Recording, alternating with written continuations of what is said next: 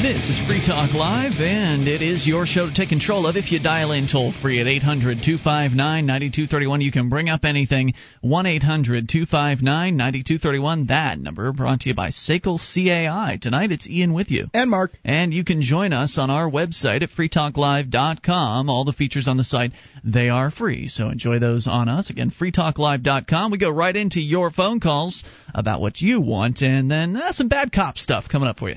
Dave is first in California. Dave, you're on Free Talk Live with Ian and Mark. Dave in California. Going once. Hi. Hey, you're on the air, Dave. What's on your mind tonight?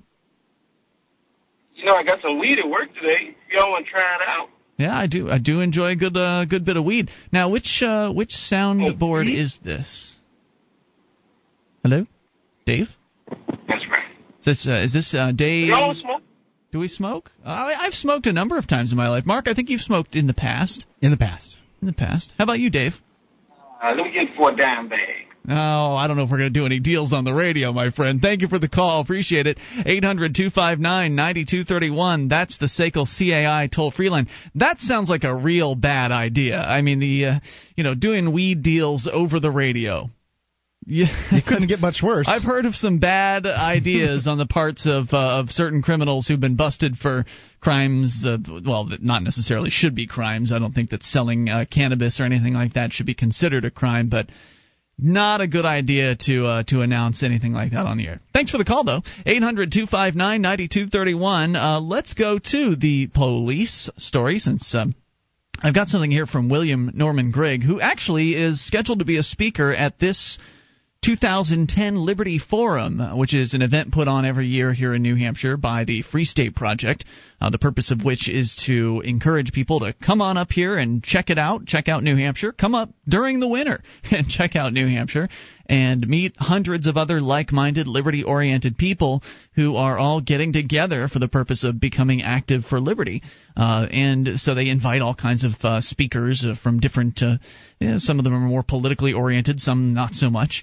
And Will Grigg is going to be there. Now, he was supposed to be there last year, but unfortunately he was preempted by a family emergency that I think kept him home. So I was bummed by that. So I'm looking forward to seeing him, which I may or may not, because I'm only going to be there for a couple days. But, Mark, you'll be there the entire time. And I will indeed. I'm sure someone will have a video camera rolling on this, because he may be the most prolific author that we share on this show. When we get a chance to share an essay with you that we find online, it seems these days it's more often William Grigg than anybody else, because he's just that good at covering the absurdities and the outrages of the police state that we live in. And so that's what this is all about. It's called The Thin Blue Line, Part 1. Police, or rather petulant police, demand impunity. He starts by saying that violence is unpredictable, chaotic, and thoughtless by its nature, observed Peter Taylor in a recent op-ed column published in the Oregonian. It doesn't like to be confined, and it doesn't lend itself to cooperation. It's saddening to see the effects of violence on its victims, those who witness it, and yes, those who also wield it against others. As the final clause in that sentence suggests, Taylor's point is not to sympathize with the victims of unpredictable, chaotic, and thoughtless violence, but rather to defend those who often employ it. Taylor is an officer with the Portland Police Bureau, and his column is intended, or was intended, to explain why he, along with several hundred others, took part in a protest march and rally outside of Portland's City Hall in defense of Officer Chris Humphreys. You know how those cops like to get behind their buddies, right? The Thin Blue Line gets together and they stand tall and stand at their side of their brethren. It doesn't seem to matter what their brethren do. Along with his comrades, Officer Taylor... Well, they won't always have marches for them, but they do seem to, I mean, that's the whole idea of a police union, right? Yep. They wore a customized T-shirt. The guy that wrote this article, not the article we're reading, but the article in the Oregonian, the cop, wore a customized T-shirt containing the slogan, "I am Chris Humphreys," except his name is Peter Taylor. He used the same rallying cry to wrap up his op-ed column, and like his comrades, Taylor, either through invincible innate ignorance or as a result blindness induced through cult-like devotion to his profession cannot understand that this description is an indictment. See, last month, Humphreys, the man they were rallying for, was put on administrative leave, which is money for nothing proposition, meaning you get paid to not work. after shooting a 12-year-old girl point blank with a less lethal beanbag round during what we're all but required to call a fight or altercation on a MAX train platform in Portland. The 12-year-old, who was banned from traveling on the train, put up what resistance she could when Officer Erin Douchy tried to place her under arrest. She was down on the ground and wasn't going anywhere when Humphreys, after circling around to find the best angle, shot her with the beanbag round. A third officer was present during the incident. Shot a 12-year-old girl on the ground? That's correct. Just in case, and there were 2 officers holding her down at that time. A third officer was present during the incident. Why didn't he just punch her? Isn't that what a beanbag round is like? Why didn't he just haul off and clock her a good one right in the back of the head? It's a good question. Which would be more forceful? I would say that I'd say they'd be about the same. Quite honestly, I don't know. I'm curious. I don't know. I don't know either. Maybe you know. You're welcome to tell us at 800-259-9231. Why not just give her a kick? Surely this beanbag round cost the people of Oregon some money. It wouldn't have cost them anything if he would have just hauled off and kicked this 12-year-old girl who was on the ground. I don't know. Where did he shoot her? It's hard to say exactly because the video is not the most clear, but nonetheless, he shot her while she was on the ground, and literally he was standing above her body, basically. A third officer was present during the incident, just in case the 2 tax-engorged heroes couldn't handle the little girl. 2 police officers should be able to handle an unarmed 12-year-old girl, even one of them who weighs 150 pounds, most of it bad attitude. I don't care how big she is, commented retired police officer Mike Davis, 30-year veteran of the Portland Police Bureau. 2 grown men using proper holds, which they're trained in, should be able to subdue her and get her into the police car without incident. The police today just rely far too much on this equipment that they have, and this equipment that they have hurts people. They don't have any consequences. Right, they have no consequences, and that's the problem. Davis, who now works for a fitness company, believes that the episodes of this sort are the inevitable product that results from adding less lethal toys to the arsenal of physically unfit police officers. The officers are in pathetic shape for the most part, he told the Oregonian. If you don't have any confidence that you can handle something physically, you go up the ladder too quickly on the continuum of force. Yeah, it's absolutely true. These when you used to watch T.J. Hooker, that guy ran all the time. Well, just kidding. But they the fact is, these guys should be able to run and apply these holds. They should get more physical training than they do. As a result, police rely tested on it. Too much on the little tools that we've got, taser, mace, beanbag gun, ASP. You can't shoot everyone. You can't taser everyone. Well, maybe we can. When fired at point-blank range, a beanbag round can seriously injure or even kill a victim. So the victim was lucky to escape with a bad bruise. But this isn't the only reason the girl shot by Officer Humphreys should consider herself fortunate. The last time Humphreys was involved in a case of excessive force, that victim didn't survive. On September 17, 2006, Humphreys was one of the 3 law enforcement officers who chased down and beat to death a 145-pound schizophrenia victim named James Chase. A successful musician, he was known to many people in his neighborhood as a gentle and talented man. Successful musician and artist. Before the onset of his mental illness, Chase was beaten so severely by the bold and valiant guardians of the public that nearly all of his ribs were fractured. Jeez. Several of them had been pulverized. He was also treated to a dose from law enforcement's favorite non-lethal toy, the portable electroshock torture device, more commonly called the taser. A coroner's report listed blunt force trauma as the cause of Chase's death. The official report on Chase's arrest described the cause of death as broad-based blunt force chest trauma, consistent with an impact in which the victim was slammed against a hard surface with a body on top of him. Yep. In short, with being pancaked. Chase weighed 142 pounds. Humphreys, a well-fed tax feeder, outweighed him by roughly 100 pounds. Humphreys initially claimed he didn't land on Chase, but rather went right over and past him. That would mean that the fatal concussive blows that wrecked nearly all of Chase's ribs were the result of either hands-on brutality or an immaculate beating by unseen creatures from another realm. My money's on some combination of pancaking and gang violence inflicted by Humphreys and his comrades. There's more to the story here, including what the witnesses at that scene had to say about it, and we'll share it with you in moments here. 800-259-9231. Protect and serve. This is Free Talk Live. Bring up what you want. Have you been thinking about starting a website? I'm going to tell you about a great offer from HostGator. HostGator is a worldwide leader for web hosting, and they make it easy to get your own .com domain name. You create your very own website with their free site builder tools and templates. Use the coupon code FTL, that's FTL as in Free Talk Live, and sign up at HostGator.com to receive your first month completely free. Whether you want a personal blog or a complete e-commerce business website, let the experts at HostGator.com host you. This is Free Talk Live. You can bring in whatever you want. Just dial in toll-free at 800-259-9231. That's the SACL CAI toll-free line. Tonight it's Ian with you. And Mark. And you can join us online at freetalklive.com. We give you all the features on the site for free, so enjoy those, including the Shrine of Female Listeners. Brand new Shriner up there on the site right now. Robin is her name. You can go and see Robin at shrine.freetalklive.com. Again, shrine.freetalklive.com. And if you are a lady listener who would like to participate in the Shrine, it's not a beauty contest. It's open to anybody as long as you're of female persuasion. Head on over to shrine.freetalklive.com to get the details on how to get your picture or video in. It has to be validating. That means you show in the picture or video that you are a listener of Free Talk Live. How you do that is up to you. Commonly, it's usually some sort of signage that shows evidence. Anyway, head on over to shrine.freetalklive.com and see it for yourself. Thanks to all of our lovely Shrine ladies. Speaking of ladies, how would you like to get your a non-lethal weapon in the hands of your lady this holiday season with the stopping power that rivals that of a handgun? It's the Tiger Light. It's an incredibly bright flashlight with an integrated pepper spray right in it. Its high level of utility comes from the fact that it is out and in your hand, unlike other weapons, and there's no expectation by the bad guy that you have a weapon or your loved one has a weapon. It's a Tiger Light. You can get one today at tiger.freetalklive.com. I don't know why you are pigeonholing the Tiger Light as a ladies' thing. I would carry the Tiger Light. The one that we're I do. I can tell you, I've had a gun on me in the past during a situation in which a gun could have been used. I didn't use it, thank goodness, because then I would have had a dead body on my hands. Yep. But a Tiger Light would have changed everything. Right.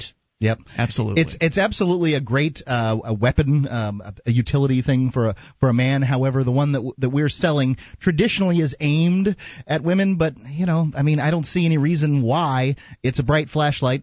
Males and females use flashlights. Yeah. It's a pepper spray that that is just far more effective than other pepper sprays because of the way it's designed and everything. And I don't know. It's marketed that way. I was upset at you when you showed it to me because you didn't get me one of them. I'm working on that. Okay. I'm working on it. I want you to have one. I do. So it's tiger.freetalklive.com. Yes, tiger.freetalklive.com. Maybe I'll get you one for Christmas. We're going to get back to the story here from the Pro Libertat blog, William Norman Grigg. There's a lot more to say about this bad cop, one of many bad apples, and of course all the other apples are the other police officers are gathering around to defend him. We'll tell you more about him and what he's done here in a bit, but let's get to some phone calls. Larry's on the line in Norway. You're on Free Talk Live. Hello, Larry. Alaric, dude. Alaric. Hey. I just thought, since me and my wife happened to be driving right into that spiral thing up in the air, thought I'd call in and talk about it. Yeah, it's made big news earlier this week when what allegedly was a Russian test of a rocket or a missile of some sort that created a very strange-looking spirally pattern in the sky with what appeared to be blue light coming out of it, which apparently was actually just the smoke, and somehow it was illuminated. I'm not sure how all that works, the atmospheric conditions or whatever. But tell me about it. Well, I don't know how that blue light got there either, but that stayed up there for a long time, and it was pretty dark. But it looked a lot more like a firework in real life than it did on YouTube. Mm-hmm. It was a lot more sparkly. Well, the YouTube spitting out flames. Yeah, the actual spiral part. The YouTube videos, you're going to have a tough time because most people just have a regular old video camera, and the fact is those don't record too well at night. So some of the pictures are really the most stunning, I think, from looking at it from far away. Obviously, you got to see it in person. But it was huge. The photos are tremendous, and you can't get the scope of it by looking at the YouTube videos. And you have to imagine that the people that could see it, and a lot of people could see it because it happened at 8 in the morning while a lot of kids were waiting for the school bus. So there was a lot of witnesses. The funny thing about it was we watched the whole thing happen, and it stopped when the middle went poof, and then the spiral kind of disappeared, and then there was just kind of this glowing circle of blue for a minute or two. And I turned immediately to my wife, and I said, you don't mention this to anybody unless they mention it first. And I didn't hear a thing about it, and I come home at 10 p.m., and I go on FARC, and there it was. I'd pretty much forgot about it. Huh. But nobody said anything. It turns out there was a lot of people that had seen it, but that policy of don't say anything first, What were you afraid that someone was going to come after you or something?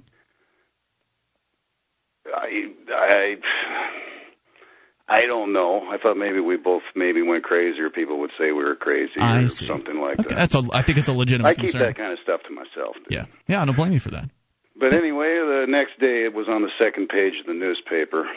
But what's really interesting about it is how little a big deal it is. So it turns out that it's suspected of being a missile from a submarine. And Obama came to Norway the day after. It was a real big deal. And I was just thinking to myself, this would have been big news not too long ago if Russia was lobbing missiles up over a country. They'd make a little bit bigger deal out of it instead. That was kind of a neat piece of firework. Yeah. I have no idea why it's changed so much in such a short time. You make a totally legitimate point, and I thank you for that. Anything else on your mind tonight? Nah, just congratulations on the President of the United States getting the Nobel Peace Prize. Yeah, amazing. It's actually a mystery to most of the Norwegians why he got it, too. So. And then going on to defend, in his Nobel Peace Prize speech, warmongering. Do what I tell you, or I'm going to come over there and kick your butt. Right. It's hilarious. Thank you, Larry, for the call tonight. I appreciate hearing from you at 800-259-9231. Let's talk to John. Actually, Larry wasn't his name, darn it. John, you're on Free Talk, Larry. I think this is John on the amp line. Hello, who is this? This is John. John, what's on your mind? I'm almost embarrassed to come in with this after the police brutality and the Russian missile tests being ignored. But the other night, Mark was talking about what sort of statue should be built in his honor. Should he actually bring the Free State Project to completion? And what sort of animals should he ride upon, if any? And I'm thinking the only appropriate one is a giant porcupine with his statue's face comported in such a way as one would look riding a giant porcupine. It would hurt. Yeah.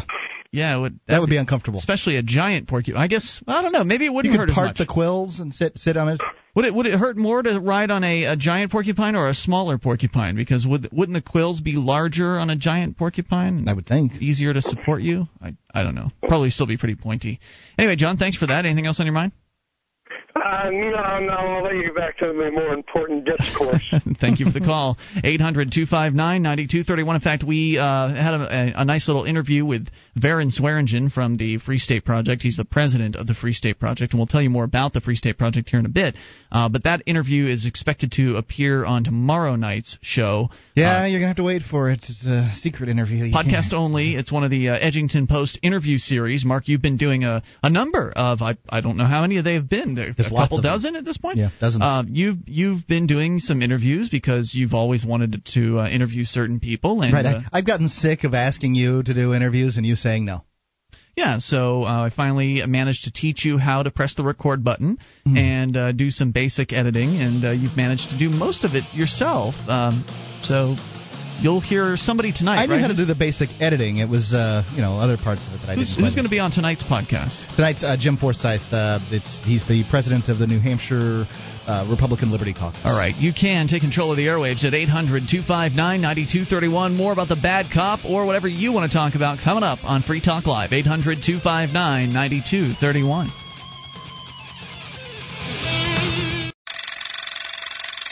It's time. Wake up. This is Just in Case You Care, and yeah, I'm talking to you. That's my booklet of truth for the people of America and the wake-up call for action to save our freedom. Get a copy for you and your friends at yeahimtalkingtoyou.com and get involved with saving our country. That's YAI'mtalkingtoyou.com if you want to be part of the solution. Otherwise, just go back to sleep. You'll adjust to enslavement.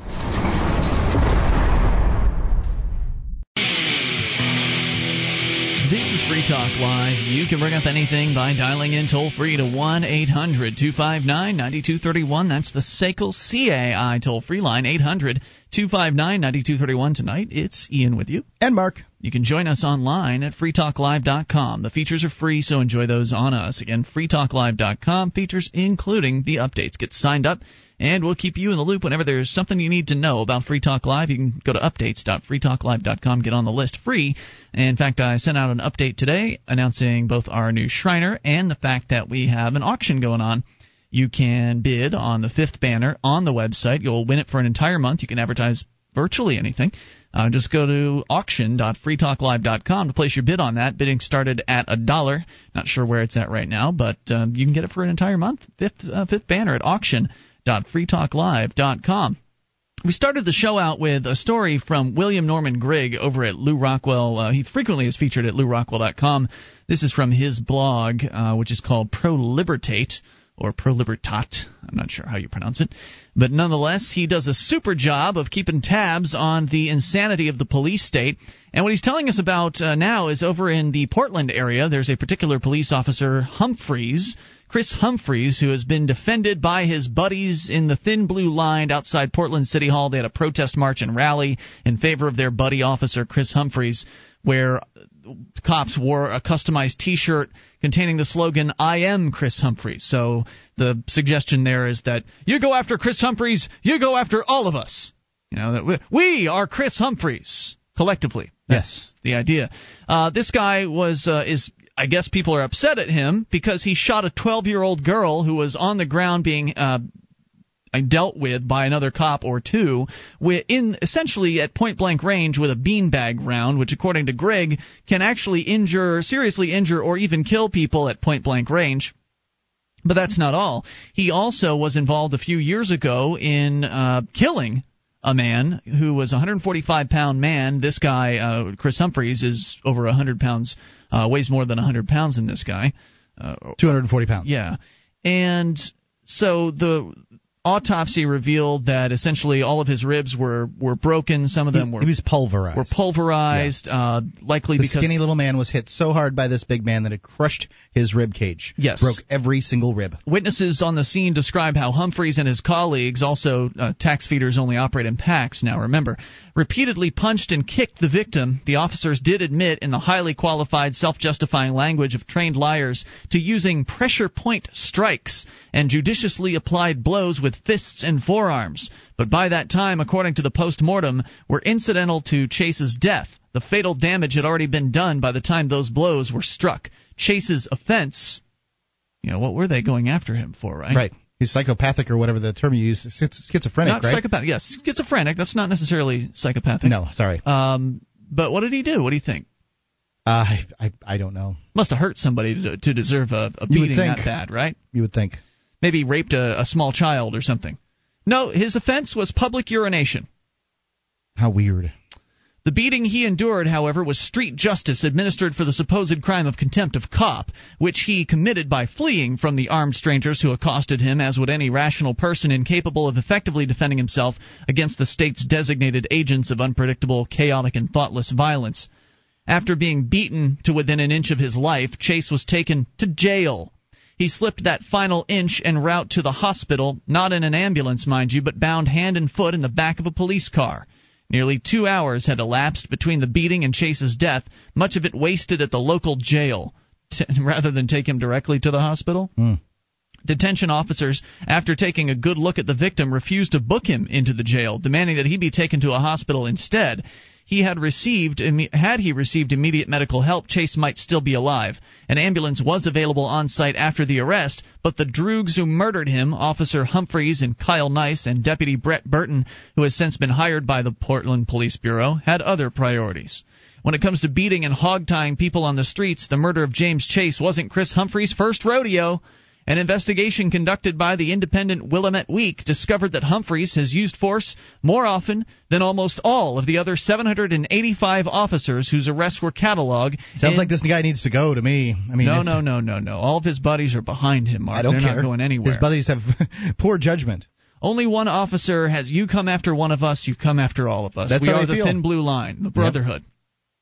Only one officer had been involved in a greater number of use-of-force incidents. Humphreys was second among 422 officers who used takedowns, restraining holds, and pressure points on suspects, among 295 officers who'd used impact strikes, the use of punches, kicks, batons, or flashlights. Humphreys was at the top of the list. He was number 5 on the hit parade of officers who had injured suspects. Of the 17 suspects injured at his hands, only 2 of them were taken to a hospital. In one episode, Humphreys struck a man 30 times with his baton before discovering that the victim wasn't the suspect he was after. This incident led to a lawsuit against the Portland municipal government that was settled for $90,000 in taxpayer money. Cheap. Of course, Humphreys doesn't have to pay for anything when he makes a mistake.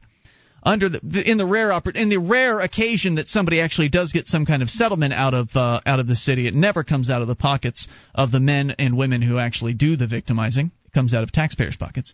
Under the terms of that settlement, by the way, Humphreys wasn't required to even admit wrongdoing. Last July, Multnomah County hit up the taxpayers for another $925,000 to settle a lawsuit filed by James Chase's family. This happened after the PPB Review Board reportedly cleared Humphreys and his cohorts of wrongdoing.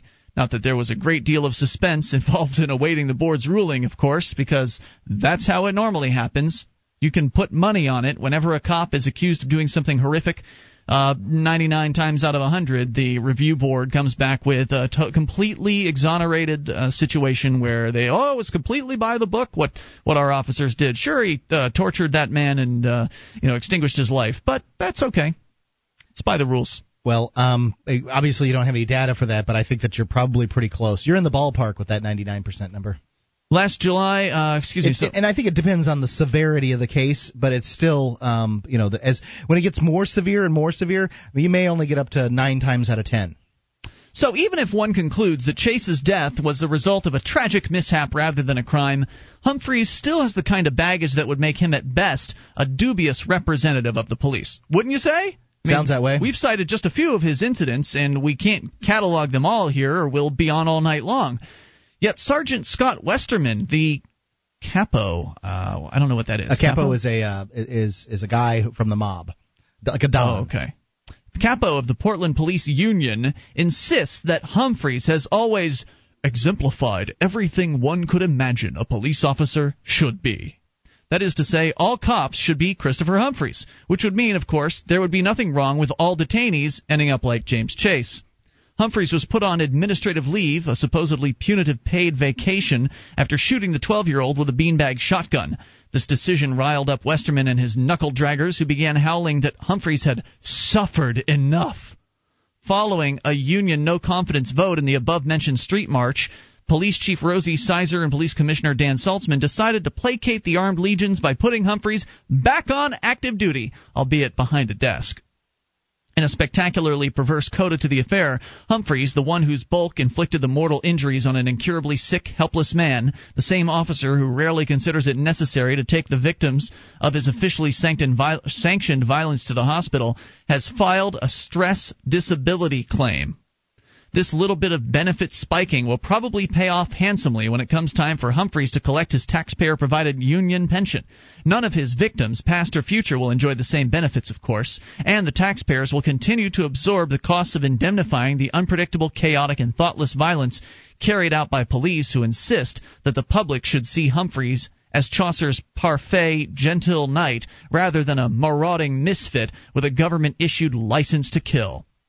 Portland police are all about imposing discipline, not exercising it, observes Oregonian columnist Steve Dwin, who laments the culpable neglect displayed by an aloof police commissioner, absentee mayor, and anything-goes police chief. That Humphreys is considered a model police officer by the police union comes at no surprise to critics of the increasingly militarized Portland Police Bureau. So, there's more to this. 800-259-9231. We'll take your calls about whatever you want. You can bring up anything. Take control of the airwaves. This is Free Talk Live. More Bad Cops coming up.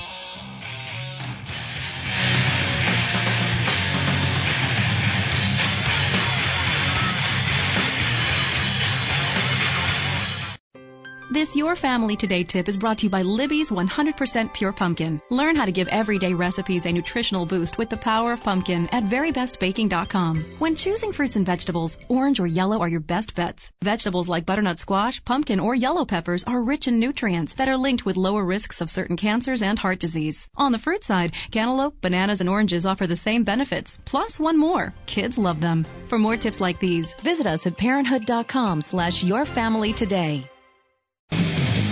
This is Free Talk Live. You can bring up anything by dialing in toll-free at 800-259-9231. That's the SACL CAI toll-free line, 800-259-9231. Tonight, it's Ian with you. And Mark. Join us online at freetalklive.com. We give you the features free, so enjoy those on us. And if you like the show and you want to help support Free Talk Live, you can shop with us at amazon.freetalklive.com. You've got shopping to do for the holiday season, or maybe you just need some stuff for you. You can get it done. You can get it in dozens of categories, used items even, over at amazon.freetalklive.com. Just enter through that link, and Free Talk Live will get a cut of the purchase. Same prices, it's just you're entering through our door, so they're cutting us a percentage of their profits. So head over to amazon.freetalklive.com. As we go to Andy in New Hampshire, we'll continue talking about the Portland thugs, the police department, in a moment. But Andy, you're on Free Talk Live with Ian and Mark. Hi, guys. Hey, what's on your mind? Well, you were talking about Will Grigg, so I thought we can continue on with that. I've been reading LRC for a while now, and I've also noticed LouRockwell.com. Yes, I'm sorry. And Will Grigg in particular, because he's been bringing about the abuses of the so-called police who are supposed to be protecting us, but that's a farce.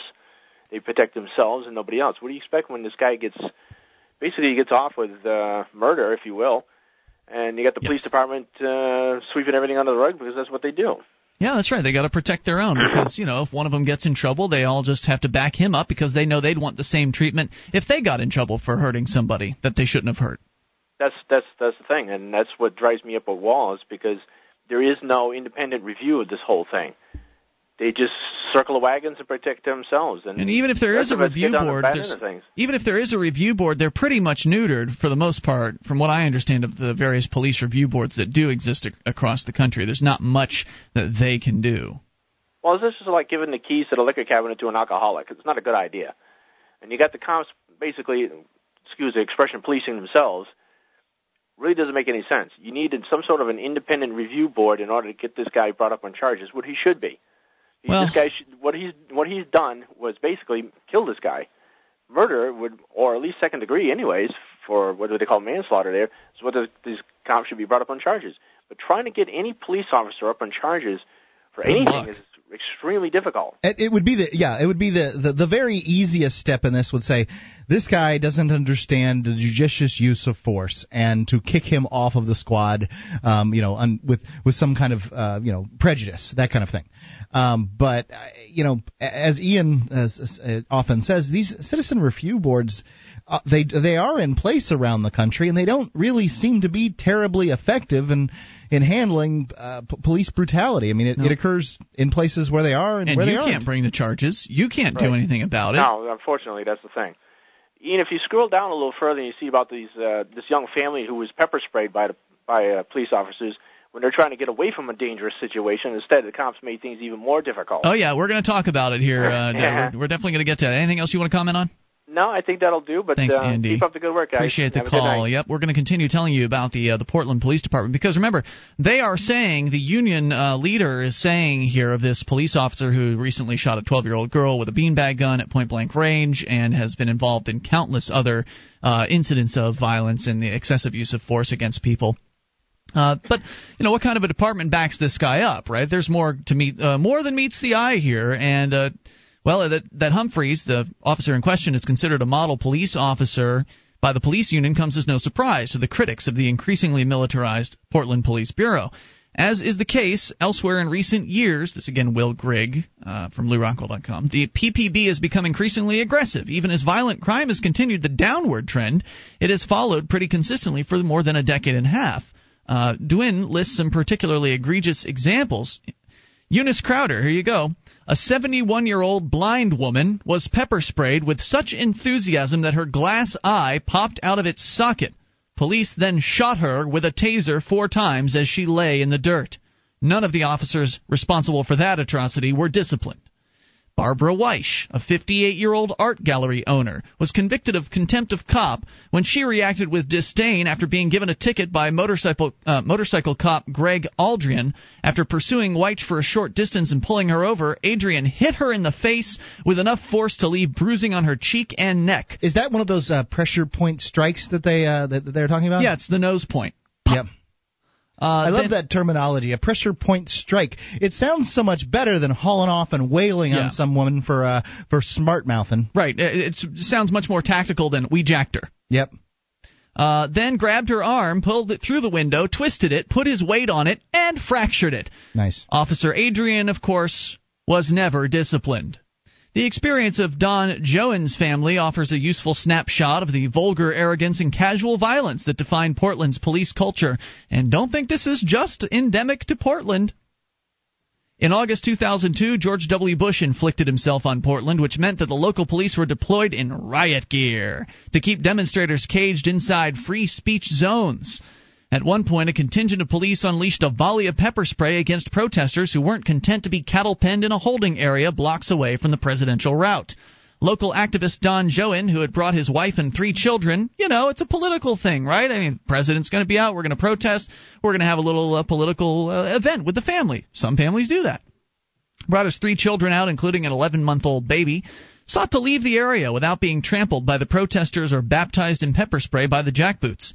He turned to a police officer obstructing an exit and asked how he and his family could leave the embattled intersection. He pointed and said to exit to the northeast into the spraying police opposite him, Joen recalled. With the crowd pressing down on him and his children, Joen pleaded with the officer to let him and his family through. He looked at me and drew out his can from his hip and sprayed directly at me, Joen recalled. Joen didn't bear the brunt of that criminal assault. What a jerk. But his 3-year-old caught some of the blast. Then the assailant turned on Joen's wife and the infant and doused both of their heads entirely from a distance of less than 3 feet. Nice. What is wrong with these psychopaths? For several panicked minutes, Joen tried to flee the area and find help for his family. The police, those helpful people, according to official propaganda, are supposed to protect innocent people from criminal violence, reacted by closing ranks and blocking the Joen's family's escape.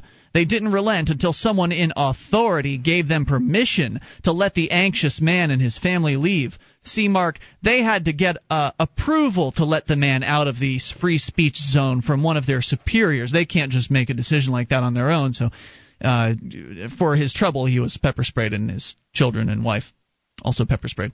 The last thing Joen heard from the heroes in blue as he departed was the derisive comment, "That's why you shouldn't bring kids to protests." Indeed, if you do, there's a good chance they'll be victims of a criminal assault. One that would be described as an act of terrorism involving a weapon of mass destruction, a chemical weapon, if carried out against a government official at the hands of the police.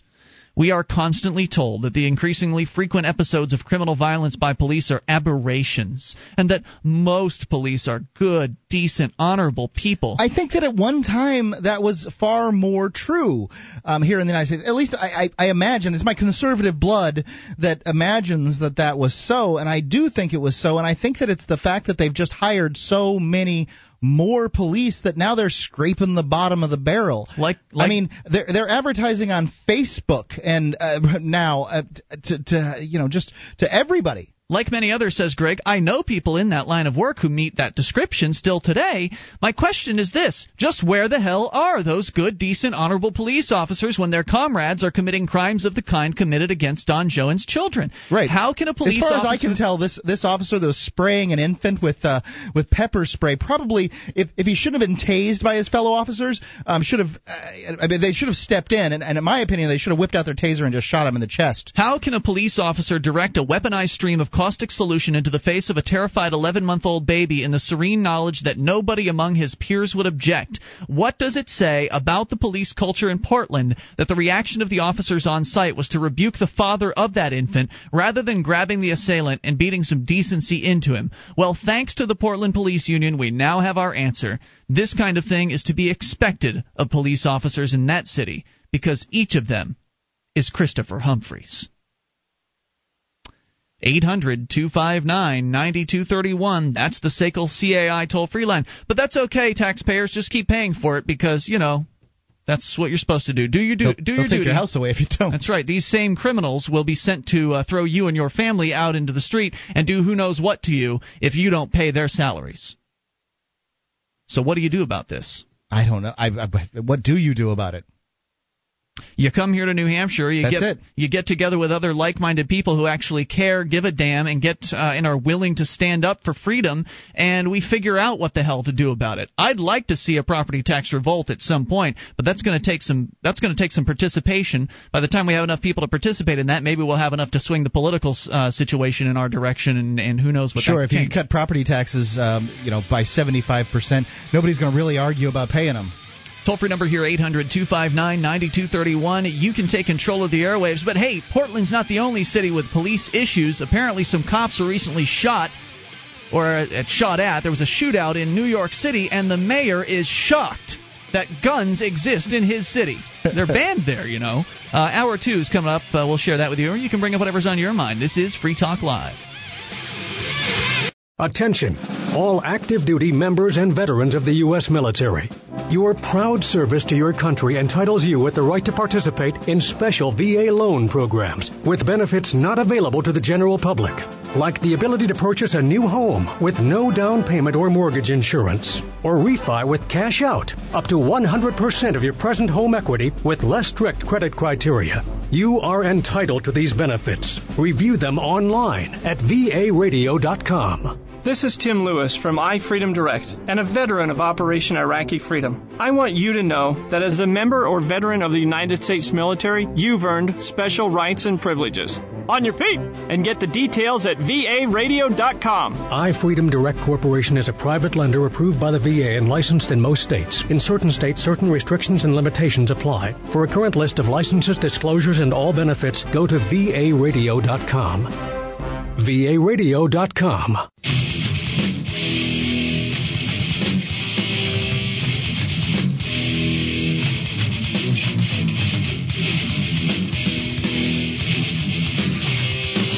This is Free Talk Live. You can bring up what you want by dialing toll-free at 800-259-9231. That's the SACL CAI toll-free line.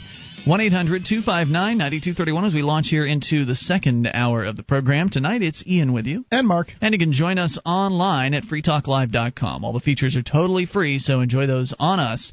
Again, that's freetalklive.com. Again, we'll take your calls about anything. Starting things out here this hour, the story from New York City. And how it is that apparently there's still guns in that there city.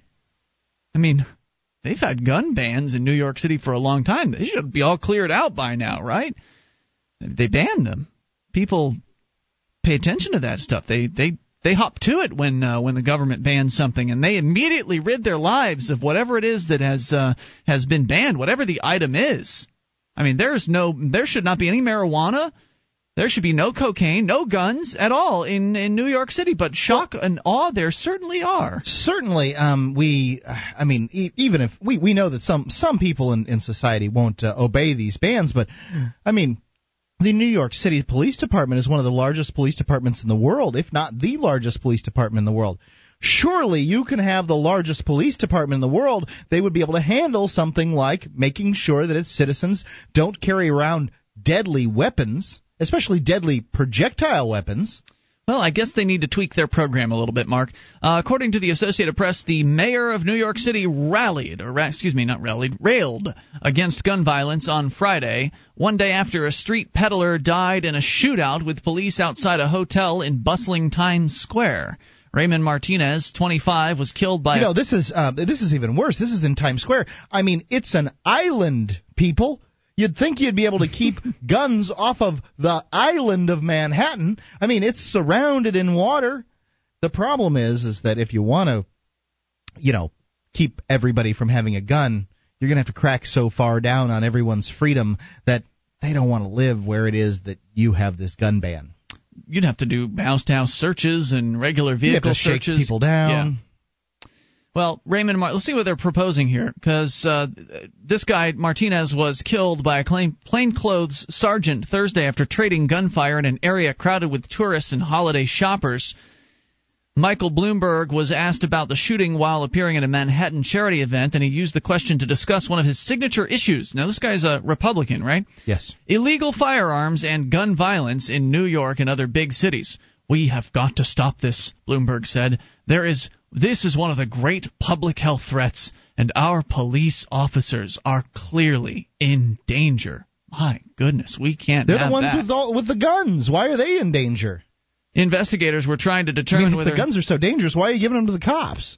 Investigators were trying to determine whether Martinez was selling illegal weapons before he was fatally wounded in the taxi area of the landmark Marriott Marquis Hotel. They say the gun he fired was reported stolen in Richmond, Virginia, back in October. We keep getting this lesson every day, said Bloomberg. If you think of all the publicity about the terrible tragedy of Virginia Tech, we have a Virginia Tech in this country every day. It's just spread across 50 states. Police say Martinez was carrying several business cards linked to Virginia gun dealers near Richmond. In Hampton Roads and in Ivor, all the gun shops declined to comment.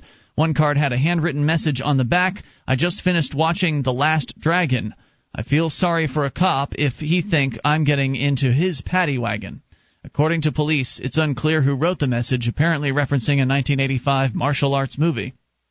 The shootout occurred in the theater district. Bullets shattered windows at the Broadway Baby souvenir store and a box office. Broadway Baby manager Jonathan Ehrlich was still reeling Friday. Police said he was lucky to be alive. He said he heard boom, boom, boom and a quick splat of glass before ducking behind the counter. That was a bullet, he recalled screaming. The slug sliced down the center of a book about the show Wicked, struck a souvenir baseball, and lodged in a shelf holding I Love New York t-shirts. It's insane no one else got hurt, said Ehrlich. And it is, fortunate that this man was not injured. Certainly. But why, if they wouldn't have banned guns in the first place, then they wouldn't have been investigating this guy for selling illegal guns, because the guns he would have been selling, he wouldn't have necessarily had to have been selling on the street, because people in New York would have been able to go to gun shops to buy them. So this entire horrific incident that has stirred people up and has made it, the mayor has commented, and people have been freaked out because, hey, gunfire anywhere is, if you're in a city location, is kind of a freaky thing. If you're out here in the woods in New Hampshire, it's no big deal. People pop off rounds out in their property all the time. Yeah, we call it my neighbors and I just go out and my neighbors around me go around and shoot and that kind of thing, and they call it returning fire. Somebody's shooting and they go out and they shoot at their targets and all that stuff. So the point here, though, is that if there was no prohibition on guns, number one, people could actually defend themselves. Of course, that's the most obvious point. They'd be able to carry weapons to defend themselves from violent criminals. But people like this would not need to be dealing guns on street level, because they would be put out of business by all the legitimate gun dealers operating at a shop level. Well, I think that it's simple-minded to I don't want to suggest that there wouldn't be crime in a world where everybody was allowed to have a weapon to defend themselves, where they had the right to keep and bear arms, as our Constitution says they should. I'm not saying that there wouldn't be crime. However, people would be better able to handle that crime. Right now, if crime goes on, what do you get to do? You call 911 and hope that you survive for the next 10, 15, 20 minutes. So what actually happened here? Well, Sergeant Christopher Newsom operates a task force that monitors aggressive panhandling and was patrolling with an anti-crime unit. He recognized Martinez and his brother from past run-ins, asked to see tax stamps required for street peddling. Martinez ran, Newsom pursued. Martinez turned and fired a machine pistol that held 30 rounds, getting off 2 shots before it jammed, police said. The officer fired 4 times, striking Martinez in the chest and arms. He said the shooting preliminarily appeared to be within department guidelines, which allow for deadly force when an officer's life is threatened. And maybe that's the case. If the guy was shooting at a cop, by their own justifications, likely it's justified for the cop to shoot back. But the entire thing was unnecessary. And that's really the point I wanted to make here. What are they going to do about this? How are they going to... Well, it's aggressive panhandling. I think people should be able to buy and sell, on their own property, and that should be okay. Public property makes things much more difficult because, well, everybody in the public supposedly has the right to be there. So if you have the right to be someplace, shouldn't you have the right to buy and sell while you're there? So it makes a much more difficult issue. Yep. So, by the way, it's not uncommon for the police to arrest hawkers on more serious charges. The captain said there have been more than 400 peddler arrests this year, and illegal activity has been increasing. Police said that Martinez brothers were cited previously for not having their stamps. They were also suspected of running a scam, asking someone's name, writing it on a CD, and then demanding payment of $10. So were these the most upstanding members of society? Maybe not. But then again, there are a lot of things that could have prevented all of this from happening. Number one, having private property would prevent panhandling big time in comparison to the public property situation that we have today. Because if property is owned privately, then the private property owners have a much greater incentive to ensure that that their customers are not being hassled by panhandlers. One time I was going into a grocery store down in Florida, and there was some guy panhandling right outside the grocery store's front doors. And I went in and I informed the manager that was going on outside. I thought the manager would want to know about something like that. Not great for business. Yeah, get that guy out of here. It's your private property. You have the right to do it. But if you're in a public place, then everybody has the supposed right to be there. And like you say, Mark, they should be able to sell stuff if they want to. It's supposedly their property too, right? So private property would solve the panhandler issue, I think, in a major way. And, of course, not banning firearms in the first place would solve the issue of shootouts in the streets with gun dealers, period. So more freedom's the answer here, but you're not going to hear Bloomberg proposing that. And he doesn't actually have a proposal. He's just crying for his police officers, saying, we've got to stop this. There's so much violence, so many gunshots. Our men with guns are having to deal with men with guns. Yeah. Doesn't make any sense. Isn't that what they're there for? Yeah, toll-free number here, 800-259-9231. You can bring up anything. Some of the men with guns are going to be getting paid more at the federal level. Actually, all federal bureaucrats. You're going to tell us about that, Mark. But we'd rather hear from you about whatever's on your mind. In fact, Frank is on the line in New York, and I'm sure we'll get to him coming up here. And I think maybe he was there for this. We'll find out. You can bring up anything. Toll-free number, 800-259-9231. This is Free Talk Live. In the late 21st century, the hardiest, most daring adventurers have begun to colonize the solar system, where untold mineral riches await them. Jealous of their wealth and fearful of their freedom, the government of Earth is determined to extend their power to this new frontier by any means necessary. Escape from Terra, an illustrated science fiction saga from Big Head Press. Read it online at escapefromterra.com. This is Free Talk Live. You can bring up what you want. If you dial in toll-free at 800-259-9231, that's the SACL CAI toll-free line, 800-259-9231. Join us on our website at freetalklive.com. Features, they're free, so enjoy those, including live streams. We've got a broadband version, dial-up version, webcam, even the Free Talk Live listen lines, all free for you at listen.freetalklive.com. That is listen.freetalklive.com. As we continue here, we'll take your phone calls. But first, I want to tell you about Manchester Brewing. It was founded by an alien race of reptiles called the Slore, who live beneath the Stapleton Airport and secretly control the Illuminati. Find out more at manchesterbrewing.com. As we continue here and talk to Frank in New York, you're on Free Talk Live. Hello, Frank. Good evening and happy Hanukkah to everyone tonight. Hey, Frank.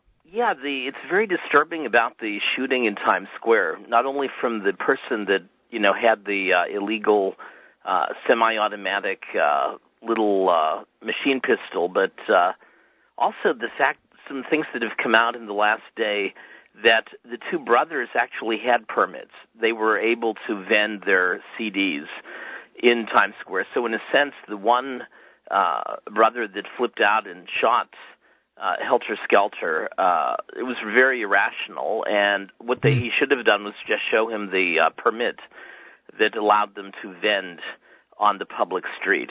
But what's really sad is the fact that in New York, and it's gone on for quite some time, that it is illegal to own a private handgun or rifle without a permit, and the permits are very difficult to obtain. But the bankers at Goldman Sachs and other institutions are getting permits for guns very quickly now. That seems to be the new trend. And also, it's always been that way, from my understanding. If you are somebody who's very, very well connected and financially well off, you can manage to finagle, permits for your bodyguards and that sort of thing. That's true. And with Mayor Mike Bloomberg, I mean, he's one of the wealthiest men in the world. He's a billionaire many times over, and he always has a private security detail of 20 bodyguards, all fully armed and licensed to do that. So he can talk about, the dangers of handguns without worrying. I think it would be different if he wasn't allowed to have 20 bodyguards armed with the, automatic and semi-automatic weapons, that he may have a different point of view. But that having been said, what is sad about New York is that the city violates the Second Amendment to the Constitution, and the case that was heard about a year ago, or a year and a half ago in Washington, D.C., where it found the District of Columbia to have violated the constitutional rights of the individuals by not allowing them to have handguns within the District of Columbia. What should happen is there should be a case brought in New York that actually challenges the legality of the city of New York to prohibit handguns or rifles in violation of the Second Amendment to the Constitution. That has never happened? No, but it should. That would be the ideal In the history of the New York gun ban, in a city of millions of people, no one has ever brought a lawsuit against their ban. No, but they should do that, and they should do that. That should be the first case. But in order to do that, they have to get busted for possession first, right?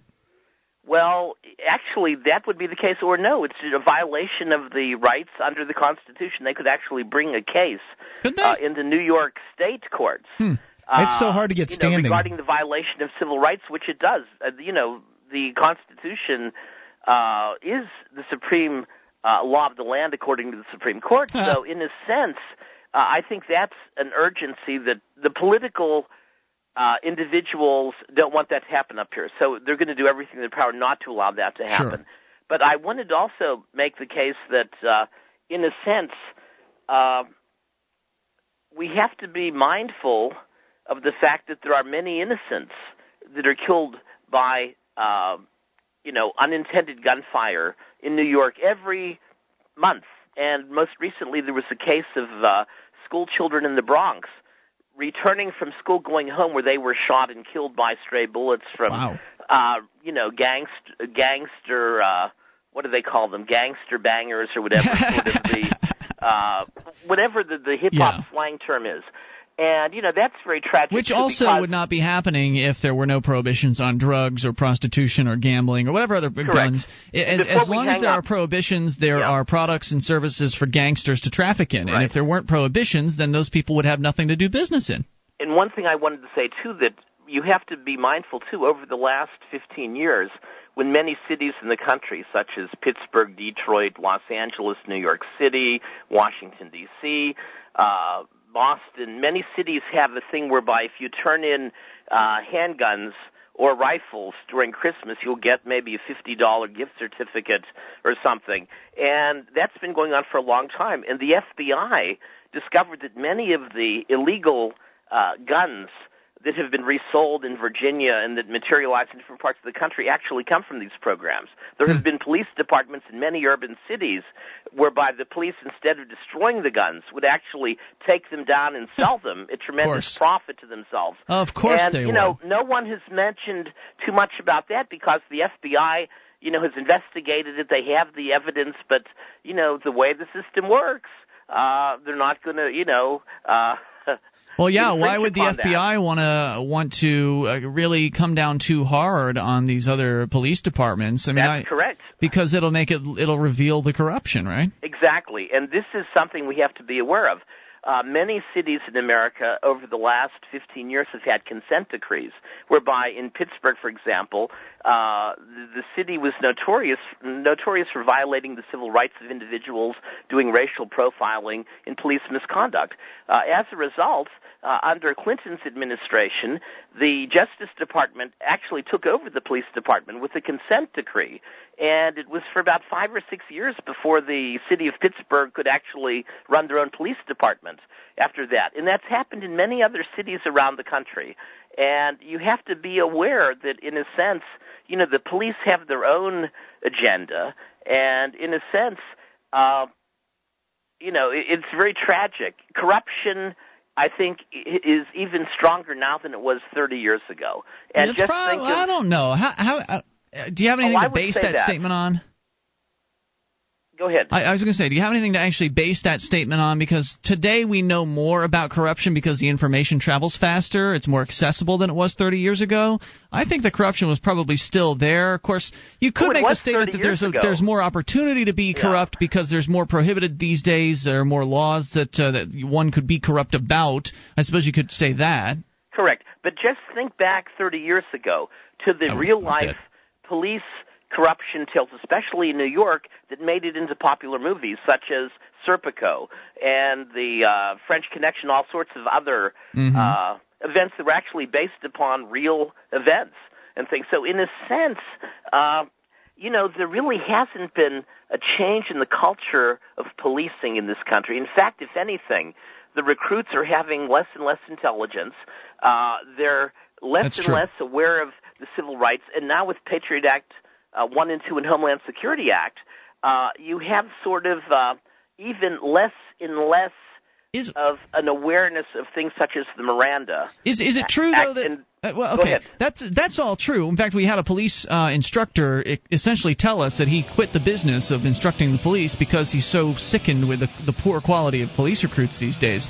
But is that corruption as much as it is just willful ignorance? I mean, isn't it corruption when you know that what you're doing is wrong, whereas if you're just a dummy... Not necessarily. It's the effect. It's the outcome that determines the corruption. So even if you're doing it, let's say, in a non-premeditated fashion, it's still corruption. Well said, Frank. Thank you as always. Appreciate it. More coming up. This is Free Talk Live. Become a Free Talk Live amplifier for just $3 per month. You'll get perks, and you'll help us free more minds worldwide. Visit amp.freetalklive.com.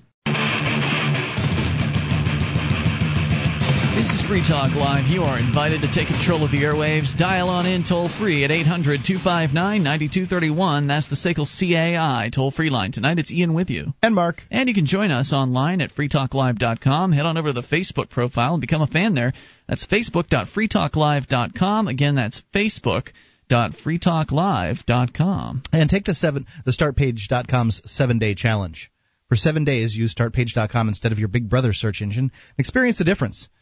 You'll get search results aggregated from 12 major search engines, and unlike your old search engine, you'll have complete privacy in your search.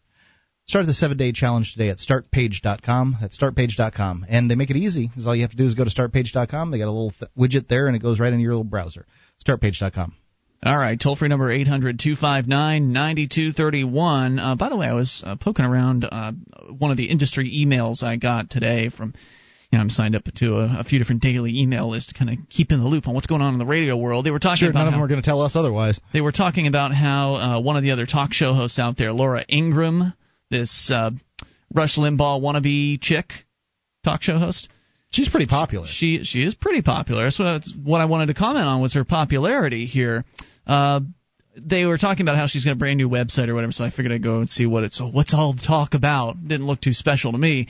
But one of the things I noticed there was that they have the Laura Ingraham fan list over on Facebook. She's got her own little Facebook fan page thing. She only has about 20 more fans than we do. Really? Yeah. You know, Free Talk Live is going to be the best kept secret for a long time. We just don't have it's the sales mechanism behind these things. They have to run a huge business. These shows do, and they get the rates for it. And we don't have that marketing arm, we don't have that sales arm, and it's going to be a while. We're growing slow. 2,988 is what she has. We have 2,966. So help push us past the talk radio Rush Limbaugh wannabe chick at facebook.freetalklive.com. Now, how many does Rush have? Does he even have a Facebook account? We need to find these things out. Certainly has to have it. All right, so we can continue here and take your calls about what you want. Scott is in Winnipeg. You're on Free Talk Live. Hello, Scott. Hello. What's on your mind tonight?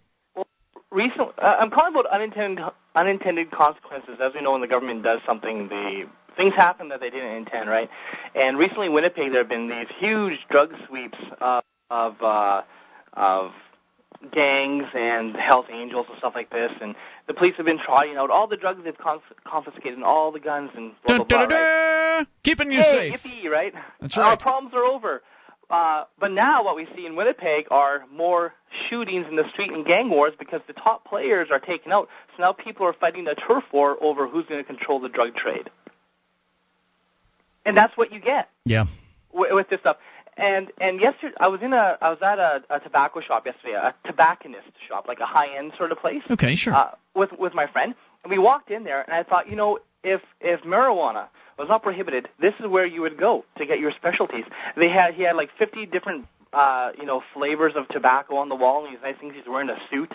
It's all very upscale.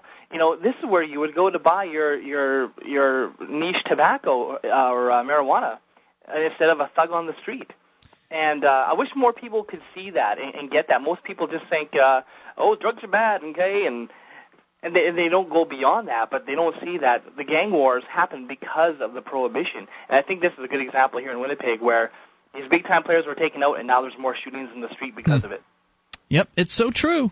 And it seems so obvious. I don't know why people don't understand it. What is so hard to understand about that? It's the same thing that happened with alcohol prohibition. It's just the product is different. That's all. That's all that's different. It's the trust and belief that the government knows what's good for you, and that's the problem. Is that these people, too many people don't think for themselves. It's funny, they don't really believe that. Most people will say that politicians lying when his lips are moving, but these are the same people that they trust to run their government. I know it's absolutely bizarre. I don't understand how it happens in their mind when it's sort of the joke where you have 10 government workers standing around and only one is working, right? Yeah. But yet when it really comes down to doing something about it or really talking seriously about it, even though they have that in their mind, they're not willing to really make the leap that, well, maybe you should get rid of this inefficient organization that's trying to control everybody's life. That's a huge leap that, I'm not sure how to get people there. I got there. You guys got there. It takes time. It just takes time. Yeah. It takes patience, consistency, and honing your message. And the evidence grows. The evidence for how much government sucks, it grows. It's true. The longer government exists, the more evidence they provide to us. I mean, the great recent example that we talked about this week was how the TSA has apparently released their entire security manual accidentally. So, I mean, these people can't even secure their own documents. You think they can secure airplanes? I mean, it's crazy. Yeah, exactly. Thanks for the call tonight, Scott. Appreciate hearing from you. Hey, since he brought up the prohibition issue, let's continue with that line of thought here. And another factor about prohibition that needs to be made clear to people, and that is that prohibition, not only does it increase violence, not only does it increase criminal acts in that people will rob and pillage and break in and do horrible things in order to get things to sell, to pawn, to get cash, to buy drugs with, for instance, but also prohibition hurts people in that the drugs themselves become more dangerous. The drugs become more likely to be impure or improperly manufactured because they're being manufactured in questionable conditions in back-home laboratories and things like that. Little Rock, Arkansas, according to the AP, nearly a third of all cocaine seized in the United States is laced with a dangerous veterinary medicine, a livestock deworming drug that might enhance cocaine's effects, but has been blamed in at least 3 deaths and scores of serious illnesses. The medication called levamisole has... Before you go on, I'd like to point out that more people die from prescription drugs. I mean, this is 3 deaths, okay? If you had any concept as to how many people die from the prescription drugs that they take in the manner that they are prescribed to take them... It's true. Over 100,000 a year, right? It's a number just like it's big. I don't know how many it is precisely, but I think 100,000 sounds right. I know it's more than that. I believe it is more than 100,000. And they're worried about 3 people here, but it's a good example. But people are getting sick too. Beyond, it's nasty, right? And this is what's happening is these dealers are cutting their cocaine with this drug levamisole. It's killed at least 3 people and sickened more than 100 others. Now remember, those are only the ones that went to the hospital and reported that they were sickened by taking cocaine. How many of them just got sick and sweated it out and stayed home, right? You don't know. It can be used in humans to treat colorectal cancer, but it severely weakens the body's immune system, leaving patients vulnerable to fatal infections. And most of them don't know they're getting this in their cocaine. They think they're just taking coke, and they don't know what it's being cut with. Scientific studies suggest levamisole might give cocaine a more intense high, possibly by increasing levels of dopamine, the brain's feel-good neurotransmitters. DEA documents reviewed by the AP indicate that 30% of all U.S. cocaine seizures are tainted with the drug, and health officials told the AP that most physicians know virtually nothing about its risks. "I'd think it'd be fair to say the vast majority of doctors in the United States have no idea this is going on," said the assistant director of the Rocky Mountain Poison and Drug Center in Denver, where as much as half of the cocaine is believed to contain levamisole. "You can't diagnose a disease you've never heard of." Authorities believe cocaine manufacturers are adding levamisole down in Colombia before the cocaine is even smuggled into the United States and Canada to be sold as white powder or crack. Economic pressures may also play a role. Decreased supply in the U.S. has raised cocaine prices and lowered street-level purity. Cocaine traffickers may believe levamisole adds an extra boost to an otherwise weakened product. Levamisole started showing up frequently in cocaine from Colombia back in January of 2008, and by late last year the DEA concluded that the spiked cocaine was in wide circulation. At the same time, hospitals around the country began noticing more cocaine users coming in with granulocytosis, an illness that suppresses white blood cells necessary to fight off infections. So it's bad enough that the cokeheads are staying up all night snorting cocaine. Yeah, they can't be in real good shape. That's going to weaken your immune system right there, and they're actually snorting coke that has been cut with a product that actually weakens your immune system. So this is, again, another example of how it is that prohibition puts people in greater danger than they were ever in before prohibition happened. Agreed. I mean, they're going to do what these people are going to do the drugs that they're going to do. If any of them are listening, I would recommend, hey, lay off the coke, but, they're not going to listen. This program is brought to you by FreeKeene.com. FreeKeene.com features audio, video, and blogs chronicling the transition to a voluntary society. FreeKeene.com also has comments and discussion forums so you can be heard. FreeKeene.com.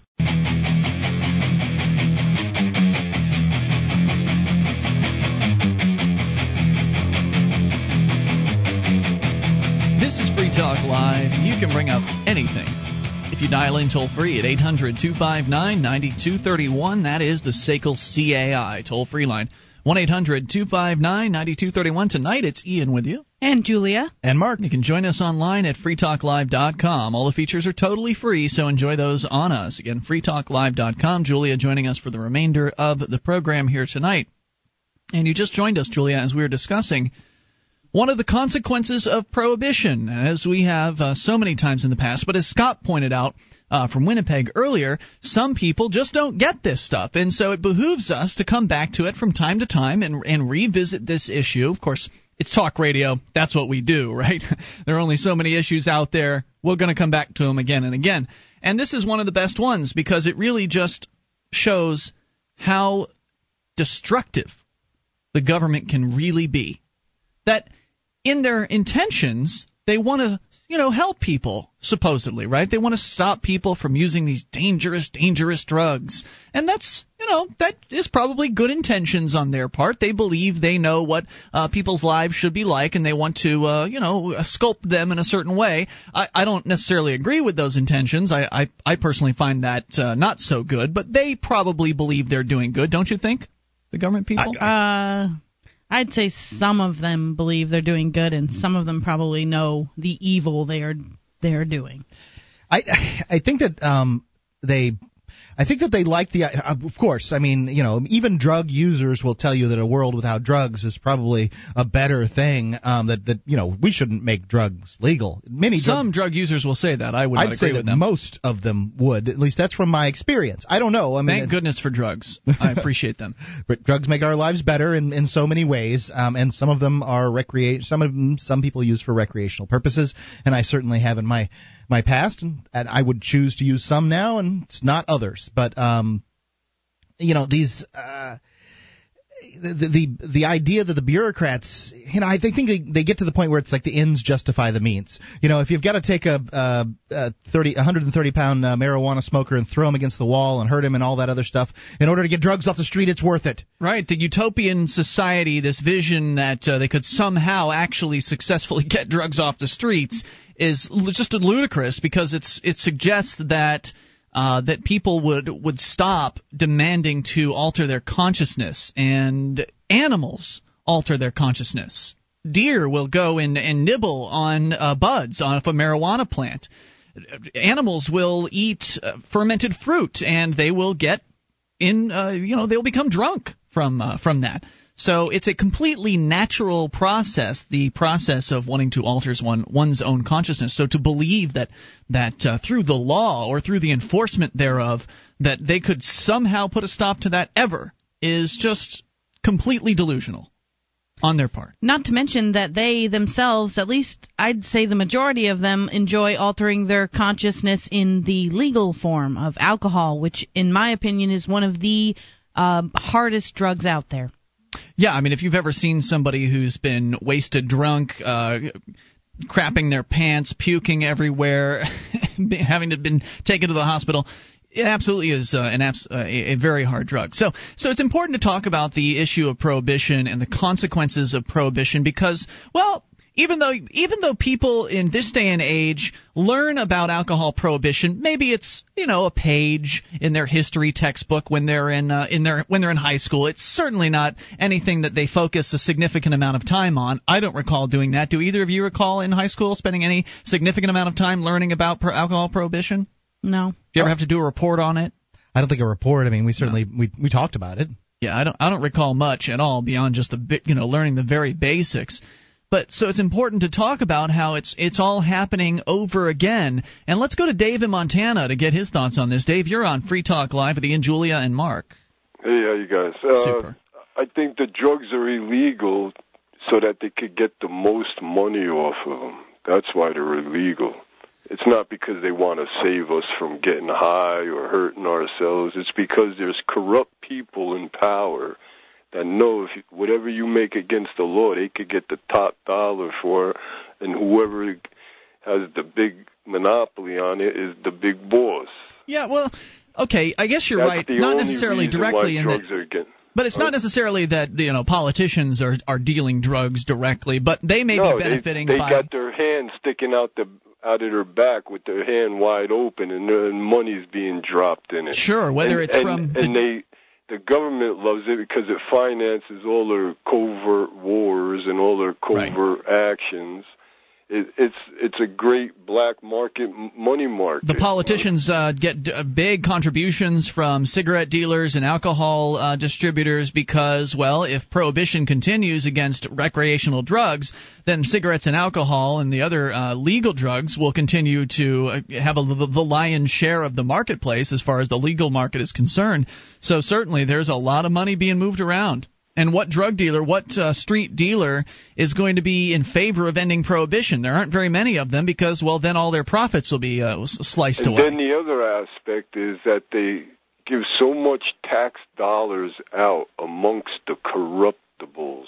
All these corrupted people, they get the tax dollars, so they send the tax drug war money all around, but they're stuffing half of it in their pockets. They're paying off their little squealers and everything, it's just a whole bunch of corruptness. And marijuana is illegal only because it will feed you, clothe you, house you, and make fuel for you. And that's why it's illegal. They don't want us to have it because it can make us independent and strong. Yeah, and it might even, keep you healthy as well if you're. Well, it's the most nutritious food known to mankind. It's got omega-3s in it or something, right? Omega something or other. The 6s, the 3, all your omegas. It's I know Wayne was in here one night protein. eating hemp seeds or something like that. They supposedly have more protein than soy and stuff like that has a lot of protein. Soy is GMOs, all GMO. They didn't GMO hemp. You don't need fertilizer. You don't need pesticides. It's not going to be you don't need fertilizer for weed. That's for sure. Because it's a weed. It just Dave, grows. Thank you so much, as always, for the call. Appreciate hearing from you at 800-259-9231. By the way, Dave's been hanging out in the Free Talk Live chat room. Don't know if he's there tonight, but you can always go to chat.freetalklive.com and look for him there. Yeah, I think that one thing that Dave, in explaining why marijuana is still legal, it's probably illegal. It probably bears mentioning that it's the easiest drug to find, and the people that make drugs illegal, that enforce these things, they know that, and they know that a lot of their budget comes from finding marijuana. If they're having a difficult time finding drugs, then, well, they're not going to get as much of a budget. That's not true. That's not true, because they'll still get a budget if they can't find drugs. Remember, when government fails, it gets more money. When government succeeds it rarely succeeds. It rarely succeeds. No, it's true. When government fails, they get more money because, well, we need more troops, we need more enforcers, we need more raids, we need more money. Clearly, we are not funded well enough to get this drug prohibition thing going. We have to keep the drugs off the streets, and we need more funding to do that. Or if they're they're actually interdicting and they're stealing people's drugs from them. They're whatever that, like Scott was talking earlier, bragging about all the drugs that they're stealing. Then that's justification for greater funding as well. Well, look how good we're doing. We need more funding now so we can do even better. Any way you cut it, they will argue for more money, and they'll get it. Because who doesn't want to stop illegal drugs, right? Well, I don't, because I understand it can't be stopped. And I understand that in order to help keep people safe, if that's what these people really want, and I think Dave's right, I think most of them just want to profit from the illegality of drugs through some way or another. But if they really want to keep people safe, then they should decriminalize all illegal drugs completely. I feel like there's a lot of people out there who have been so brainwashed and poisoned that they really don't care. I mean, even average citizens, that, like, to them the safety aspect means nothing to them. And when I heard this story when I walked in, it's about there being other substances in cocaine before it even makes it to the U.S., and that's actually doing damage to people. I think a lot of people would say to that, well, you shouldn't be doing that, so ha-ha. Got what you deserve, druggie. Yep. So it is something that is important to talk about, and people are getting sick. And when you do read about the different stories, whether it's this coke that's being cut with Levamisol, or whether it's kids dying at a rave party because not because of the drugs necessarily, but because they've overheated. But in many cases, when you hear about people dying as a result of illicit drug use, it has to do with the fact that those drugs are prohibited. People that are taking heroin that a dose is too strong, they thought it was not as strong as it was because, well, the last dose was okay. This dose happened to be 10 times stronger. The dealer didn't know. They didn't know until they shot it up. They ended up dying as a result of that. This stuff happens, but it wouldn't happen as often if all of these products were legal. Anyway, more coming up here. Hour number 3 is on the way. You can bring up whatever's on your mind. Take control of the airwaves. This is Free Talk Live, 800-259-9231. How long can you hold your breath? Not long. After air, water is the most critical factor for life. There are dozens of toxic substances in tap water, even pharmaceutical drugs that city processing can't remove. Sadly, most bottled water isn't much better. The chemicals in the bottles themselves are a serious health concern and a huge environmental problem. Filtering your own drinking water is the logical answer. You'll have a much better quality of water and save a bunch of money, too. Aquasana filters are thorough and more affordable per gallon than even pitcher-type filters. Aquasana is consistently voted the best choice by Consumers Digest. The filters are easy to use and install. Call 866-NO-BOTTLE to order or link online through freetalklive.com. If you'd like a 20% discount, and who wouldn't, when ordering online, use the discount code FTL. Again, that's FTL. Or call toll-free 866-NO-BOTTLE and tell them we sent you to get a great discount on all Aquasana products. Drink smart. 1-866-NO-BOTTLE.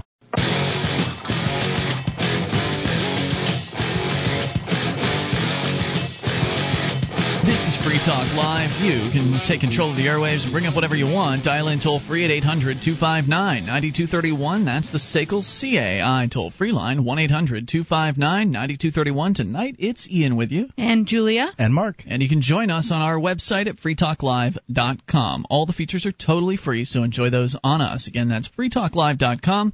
And we'll kick off this hour by getting to a story out of the federal level, Mark. You've got some details on just how sweet it can be to work for the federal government. From USAtoday.com.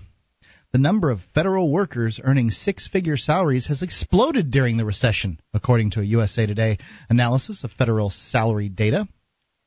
Federal employees making salaries of $100,000 or more jumped from 14% to 19% of civil servants during the recession's first 18 months, and that's before overtime pay and bonuses are counted. And if I don't know what federal bonuses and overtime pay is like, but I know when it comes to cops on a local, state, and county level, it's huge. So maybe it's a lot, maybe it's a little, maybe it depends.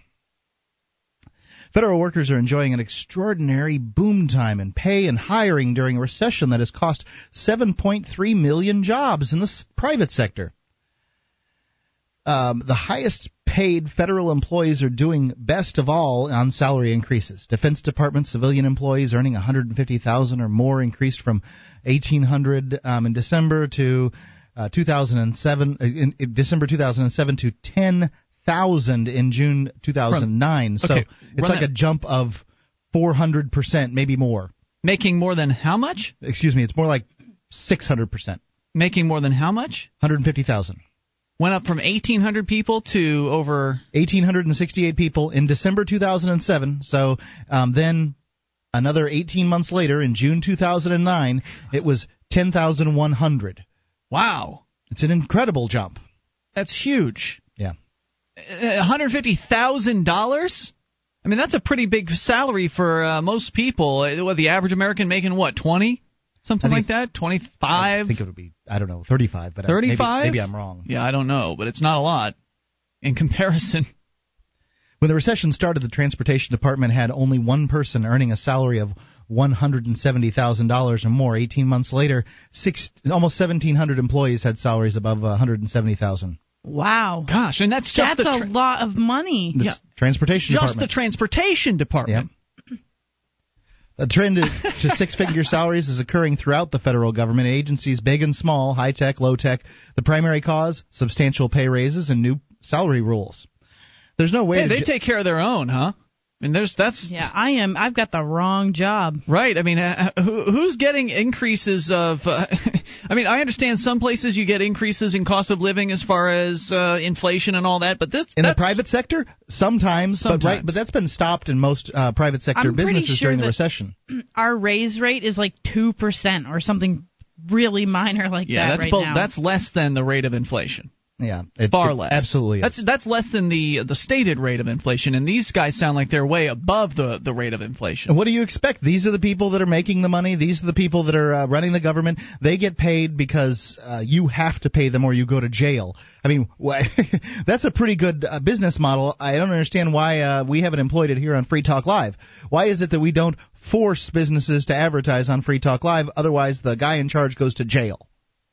Well, because we're just not like that. Because it would require a big band of goons with guns to enforce it. It's because we honor our neighbors' choices, and we would never consider forcing our way upon others. We offer our product and service on a voluntary basis to others who are interested in consenting to purchasing Free Talk Live's advertising. But these people don't play that game. There's no way to justify this to the American people. It's ridiculous, says Representative Who Cares from Utah. Yeah, after he voted for his pay raise, right? Yeah, a first-term lawmaker who's in the House's Federal Workforce Subcommittee. Jessica Clement, a government affairs director for the Federal Managers Association, says the federal workforce is highly paid because the government employs skilled people such as scientists, physicians, and lawyers. She says federal employees make 26% less than private workers for comparable jobs. Oh, is that right? Yeah. USA Today analyzed the Office of Personnel Management's database that tracks salaries. How many private jobs sit around and do nothing? Because that's what a lot of government jobs effectively are. Who can dispute what this one says? I mean, I want to see the data. Yeah.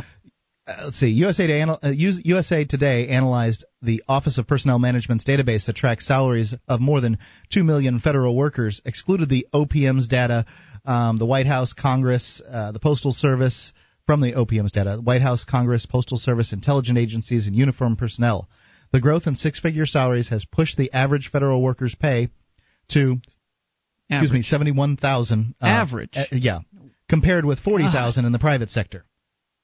That is just shocking. That's almost double. Yeah, they're very plus the perks. Wait, plus the perks, right? Because we're just talking about the cash that they get in their paycheck, right?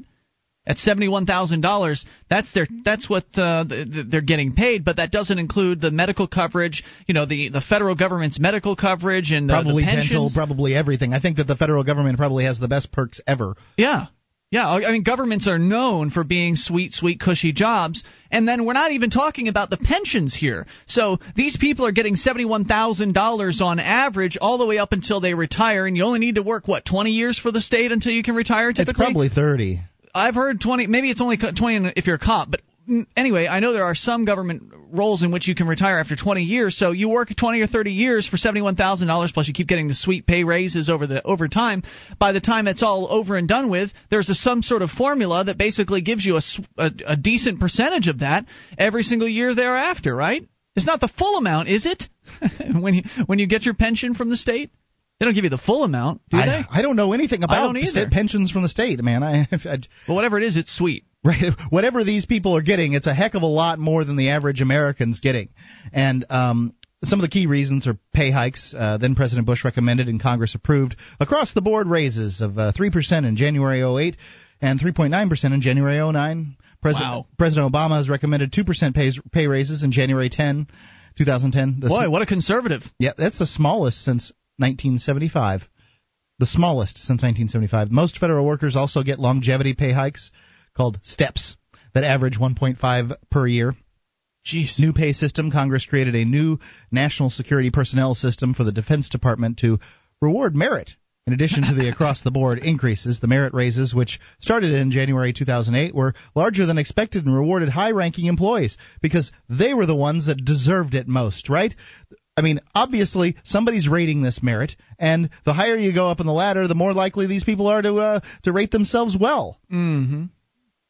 Well, not themselves, but each other well, I guess. Yeah, well, of course. They all scratch each other's backs. I mean, that's what happens at the legislative level, where the Republicans help the Democrats and the Democrats help the Republicans, and they all vote for each other's stuff for the most part. You overall. Remember the caller last night, Alex, who called in and said that they were in college and the lab said that they would grade each other's work, and he stepped up in front of the class and says, "Hey, let's everybody give each other 100%," and they did.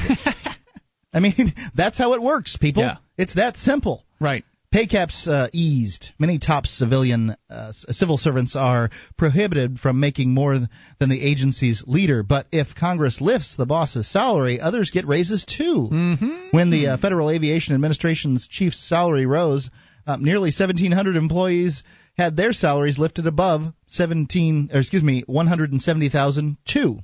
So, wow, there you go.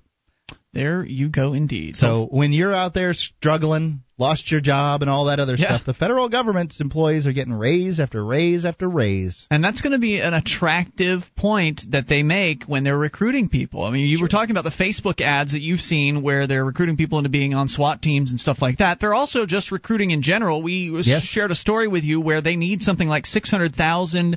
They claim they need something like 600,000 federal employees over the next however many years because there's a bunch of baby boomers, effectively, that are getting ready to retire that work for the federal government, and so they need to bring young people in there. I mean, that's a sexy selling point. Hey, you can come, do next to nothing, and make $70,000 a year. Especially in a time when people are noticing that it's a lot more difficult to get a job. Absolutely. 800-259-9231. And this is how the beast eats itself. That's the SACL CAI toll-free line. It can't eat itself fast enough, though, let me tell you. More coming up. You can take control of the airwaves, bring up whatever's on your mind. Your calls are next. It's Free Talk Live. Give me liberty, or give me death. Patrick Henry uttered those words in 1775. He died just 24 years later. You can avoid his fate by subscribing to Liberty, the National Journal of Libertarian Opinion, News, Investigation, and Intellectual Exploration. Liberty isn't just current events. In every issue, you can expect to see reflections, reviews, and reporting that challenge the individual mind. Get Liberty now with a free trial issue at libertyunbound.com and avoid an untimely meeting with the Grim Reaper.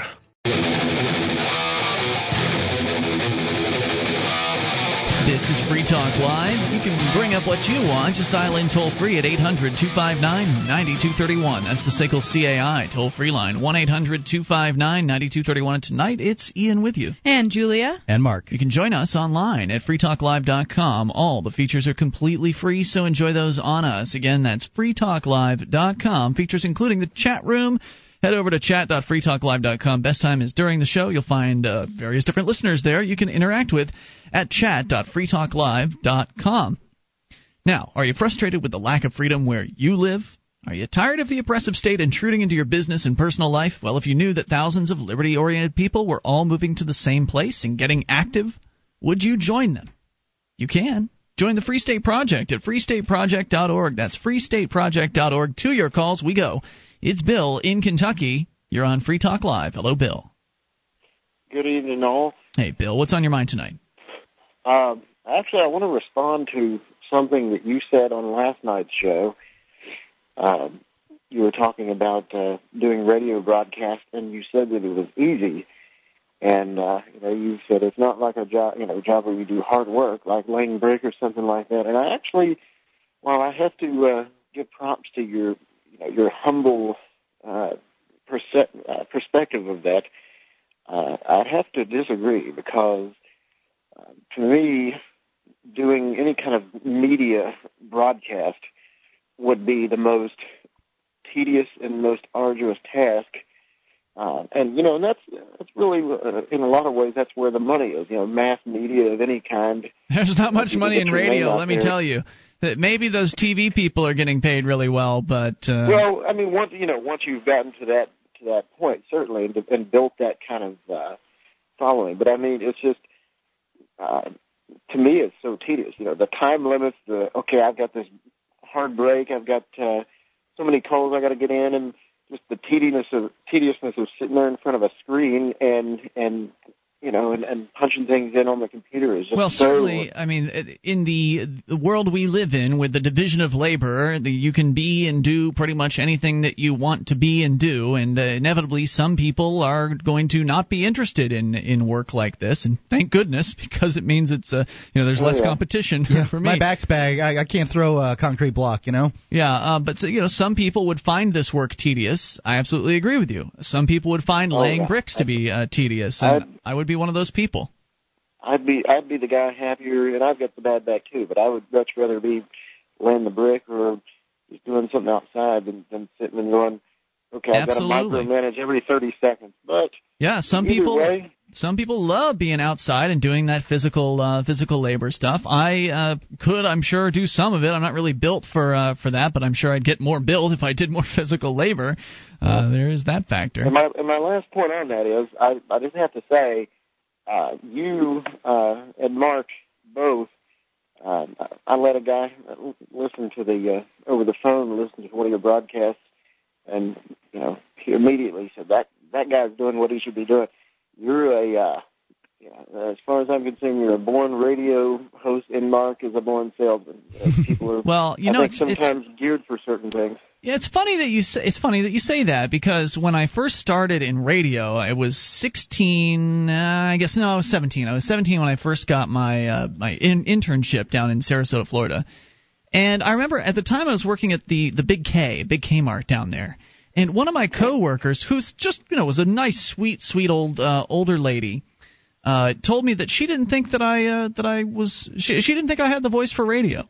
And so back then, if I had listened to what she had said, then I would have, maybe I shouldn't be in radio. But I didn't, of course, listen to what she said, and I didn't listen to the government bureaucrat at the school that I was going to who tried to talk me out of becoming an intern at a radio station, because it's just involves menial labor, and that's not a very good interning opportunity. So if I'd listened to any of those people, I wouldn't be in radio today. But my point being, you're saying, you're born for radio. They would have tried to keep me out. So it just all depends, I guess, on your perspective. I mean, you hear me on the radio, so inevitably it might sound like I was supposed to be on the radio or something like that. Does that make sense? Good point. I don't know if it makes sense. Well, just keep up the good work, guys. Thanks, Bill. Appreciate it. 800-259-9231. That is the SACL CAI toll-free line, though I do stand behind my assertion that the radio business in general, maybe not necessarily the task of being on the air, that can be fairly high stress, I think, for people. I mean, it takes practice. It certainly takes practice. First time I was on the air on Oldies 108 in Sarasota, Florida, I thought I was going to pass out. I mean, just is that right? the rush of blood to my head and stuff. It was. Now you would just have been in there as like a sidekick or something, right? Just as a sales guy coming in to talk about something, right? Just to talk about something. I had set up a deal where we were sending this ministry group was going to Haiti to deliver some school supplies for the radio station. I was going to go along. They asked me if I wanted to go along. I said, sure. I've never been to Haiti. I got my passport. Let's rock and roll. And so they sort of asked me about going, and then when I came back, they asked me about coming back, and that was the experience. But when you think about it, that radio station, I mentioned that the last station we worked at was run by a drunk. The general manager of the station would literally walk out of the radio station at high noon when the bar opened, go two doors down on Main Street in Sarasota, Florida, go to the Gator Club for several hours, come back at 4 in the afternoon, 3 sheets to the wind. There was that guy, but since you mentioned Oldies 108, the former program director of that radio station, and I ended up working with him at that other station that we worked at as well, that guy's a total loser. He ended up nice enough, again, nice guy. I liked him personally, but he ended up like smoking crack and still holding down his job, and at the same time he got into because of the crack smoking, got into some nasty dealings with his wife, and things started to go bad in his life. But my point is, he was never really a big winner. He was known for coming in chronically late and having issues, big time issues. But this guy was a program director at a radio station. He had a level of talent, I must say. There's no doubt about it. No doubt about it. I mean, but my point was that he's definitely was very, very flawed in a way that in any other job, in any other profession, right, would have gotten him booted the hell out the door. So, yeah. There is a certain amount of forgiveness in the radio industry, but once you cross the line, it's kind of over for you. So, and you never know. The line moves. Toll-free number here, 800-259-9231. Julia, you're the newest at doing the radio thing here, and you're certainly not a paid radio personality, and you've never had experience before doing Free Talk Live. Is it hard to do radio? Well, it's not really hard, and it's certainly gotten easier. But I mean, there are times when it's like there's just certain subjects or whatever that I just don't feel like commenting on, and I feel a little pressure to try to come up with something to say, and that can be stressful. I can understand that. It is, like I say, something that definitely takes practice. But then again, so does anything that involves some level of skill. I guess what I'm trying to say is I don't particularly think radio involves that much skill. I really don't. I think there are some people that are immensely talented, and they absolutely have something that no one else does, like Phil Hendry, for instance. I think that he's incredibly talented talk show host. Yeah, but the Arbitron numbers didn't bear out. Is that right? Well, just because I think somebody has talent doesn't mean that they'll necessarily be successful, I think right? I have to agree that Phil Hendry is extraordinarily talented. I think that Glenn Beck is extraordinarily talented, too. But, doesn't mean I agree with their politics. All right, there's more coming up here, including an email from someone who starts their email saying, Dear Nutcases. We'll finish that up. Got the right guys. Yeah, we'll finish that up here in a few moments. And you can bring up whatever you want. 800-259-9231. This is Free Talk Live. Help Free Talk Live via the AMP program for just $3 per month, and you'll get access to exclusive call-in lines, a chat room, and a forum at amp.freetalklive.com. This is Free Talk Live. You can take control of the airwaves by dialing in toll-free at 800-259-9231.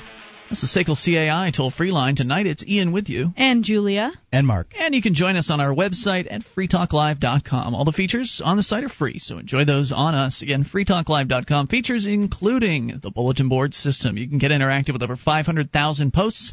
Thousands of people interacting there over at bbs.freetalklive.com, and it's totally free, bbs.freetalklive.com. The 12-year process of public education has a dramatic effect on the mind of a child. When we enter school, many of our best personal attributes are already in place. We're curious, innovative, unique, creative, and hopeful in ways that many of us are rarely able to replicate throughout the rest of our lives. But over time, school sucks those natural gifts out of too many people and replaces them with predictability, obedience, and apathy. Oh, and it's funded by theft. School Sucks podcast is a show about the end of public education. Visit SchoolSucksProject.com to learn more. SchoolSucksProject.com. You know what? I've actually been meaning to listen to the School Sucks podcast because I've heard nothing but raves about it. I've heard just great things. In fact, he's the guy that does that, Brett, I think is his name. Mm-hmm. He has appeared on the Complete Liberty podcast as a co-host a number of times. So I've actually heard him, and he's very intelligent, very it sounded good to me. So I imagine he does his own show very well. Of course, the Complete Liberty podcast is also a good one. We've got that one on at LibertyRadioNetwork.com, and I'm probably going to add the School Sucks one as soon as I get a chance to actually sample it and plug it in and do all that. Jason Osborne thinks it's great. Very good. That's a good endorsement right there. Jason Osborne from SACL CAI. So let's jump into the email box here, and then we'll tell you about a tattooed murderer if we get a chance, and what's happening to him in the courtroom. But first, we go to Eric, who starts out his email by writing, Dear Nutcases, I emailed you before, and you got great laughs from my emails, but I've been listening to you and have found the ultimate flaw in your anarchist argument. Wait a minute. I'm not an anarchist. Nor am I. He says you call it volunteerism. Well, I call it voluntarism, and I don't call it... That might have been the spell checker. Could be. Anyway, but we all know... I don't necessarily call myself a voluntarist either. He says we all know that it's anarchism. You claim that you believe in something called the non-aggression principle. You believe in that, don't you, Mark? I do believe in the non-aggression principle. Sure. It's let's rattle it off real quick. I don't believe in using force in order to gain anything for myself, be it political or monetary or whatever. I don't think it's right to force people to do things that if they haven't used force on someone else. Julia, are you in agreement with the non-aggression principle? Yes. In fact, I would go further than the non-aggression principle to say that because the non-aggression principle kind of suggests that once force is used upon you, you can just go crazy and it's justifiable to use it back and shoot back. It doesn't really talk about responding to a concomitant level of force. As far as if there's a little girl stepping on your flowers out in front of your house, you don't have the right to blow her head off. You have the right to stop her from stepping on your flowers. Maybe by moving her off of your flowers or something like that, or having somebody handle that situation, but you certainly don't have the right to use excessive force. Plus, the non-aggression principle doesn't really talk about how to deal with the government's force, because you can use the excuse that, well, the government's using force against me, so therefore I can use force back against them and take out the government agents, which a lot of liberty-minded people fantasize about, and I think that's very destructive because it leads to more violent fantasies, and that leads to possibly actually using violence against the state, which won't actually do anything to achieve liberty. It will just crush you. They will crush you under their boot, and you will not ever see liberty in your lifetime if you use that. And the non-aggression principle doesn't really address that at all. So anyway, just as an aside.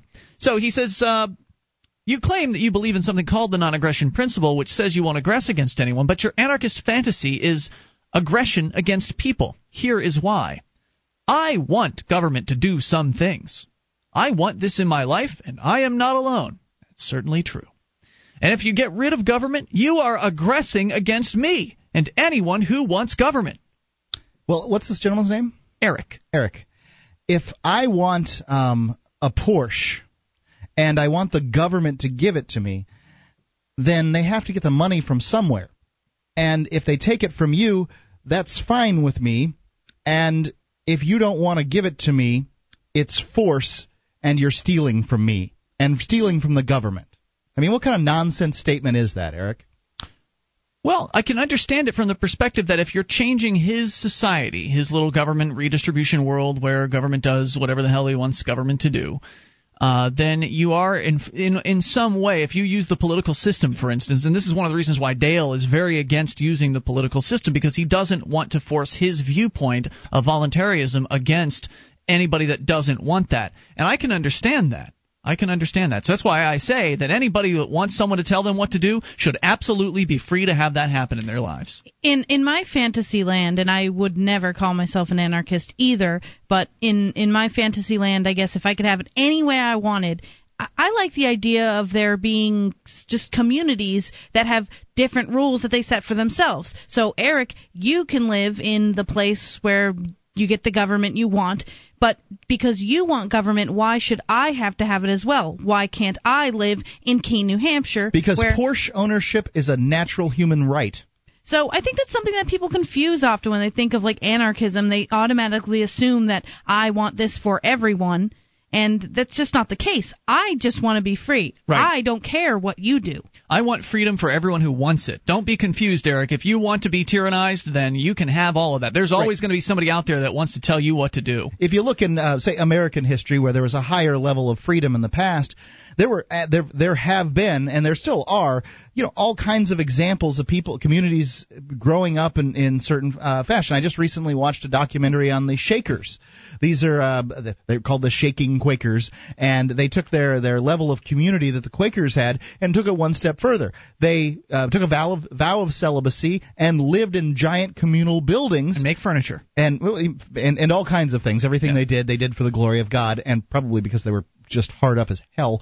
But they did their little thing there, and they lived in some of the best example of working communism that the world has ever seen. They had communist societies that they voluntarily set up, and they're still been so successful that their investment in their communities still supports the few people that call themselves Shakers at this point. So not successful enough to actually still be going in some... Well, they don't breed, man. Oh, yeah, there's that. They shook themselves right out of existence. Anyway, so now he's going to tell us a little bit more about what he wants. If I want, he says, to live in a drug-free society, and so do many others, and you succeed in eliminating government... Really? You want to live in a drug-free society? How's that going? And you succeed in eliminating government, then you are aggressing against everyone who wants a government that fights drug pushers and drug users. Oh, I see. Now the government has to fight drug pushers and drug users. Wait a minute. Which drug pushers and drug users are you talking about? Are you talking about Merck? Are you talking about... No. You potheads. Oh, I see. It's the people that sell... crack smokers. Dried out plants. That's right. He says, if I want to live in a society that's free from terrorism, and so do many others, you succeed in eliminating government, then you are aggressing against everyone who wants a government that fights terrorism at home and abroad. He keeps on using these dichotomous terms. I want a world that's free of terrorism, too. I'm just of the opinion that the government creates it. I'm of the opinion that the government are terrorists. Because the definition of terrorism is violence for the purpose of politics, essentially, the purpose of seeing your political beliefs enacted. And that's what government does. Anyway, he says, if I want to live in a society, well, you get the point. And I have proven that your volunteerism anarchism is aggression. And by the way, every time he writes aggression, it's in all caps. Just like the anarchists that killed that one president a long time ago. You remember that one president? William McKinley. William McKinley. Now I have... But you see, this is the thing is, but for one thing, now he's deciding to call him, that guy, an anarchist. I mean, you didn't claim to be an anarchist. No. And he's claiming that you are. Well, can't I claim that he is? I mean, really, what's the difference between what we have today and an anarchist nation where a giant gang is in control and you get to vote on who's in charge of the gang? That's what it is. It is a giant gang. It's a gang with a wonderful PR campaign. A gang that actually runs indoctrination centers to brainwash people into believing that they're not a gang. And they've done a great job. 800-259-9231. But Eric is not done with his email. We will finish it up here in moments and take your calls if you make them about whatever you want at 800-259-9231. He gets religious with us here in a moment. DVD, books, music, instruments, periodicals, computers, software, electronic, photo, cell phone, office product, home and garden, bed and bath, furniture, kitchen, pet supply, automotive, hardware, apparel, shoes, jewelry, grocery, healthcare, sports and outdoors, toys, games, used, and more. It's a department store at your fingertips. Amazon.freetalklive.com. Get all your shopping done, a great deal, delivery to your door, and a percentage of your purchase will go to Free Talk Live when you enter Amazon through Amazon.freetalklive.com. This is Free Talk Live. Only moments remain, but enough time for your call if you make it right now. 800-259-9231. That's the SACL CAI toll-free line. Just a bunch of nutcases here with you tonight. Ian in the studio. And Julia. And Mark. And you can visit our website at freetalklive.com. We've got a lot of features. We give them away. And so enjoy them on us. If you like the show and you want to help support Free Talk Live, one of the things you can do is become an amplifier for as little as $3 a month. We'll take that money in, reinvest it into the show, getting on more talk radio stations around the country, bring more internet listeners on board with the program, and expose new people to the ideas of freedom. We hit 60 affiliates last week, and I can tell you we wouldn't even be close to that number if it weren't for our Free Talk Live amplifiers. You guys make it possible. Thank you to everybody who is currently amping the show and anybody who's amped in the past, no matter how long it was for, because sometimes people drop off due to financial difficulty or whatever, things are happening in their life.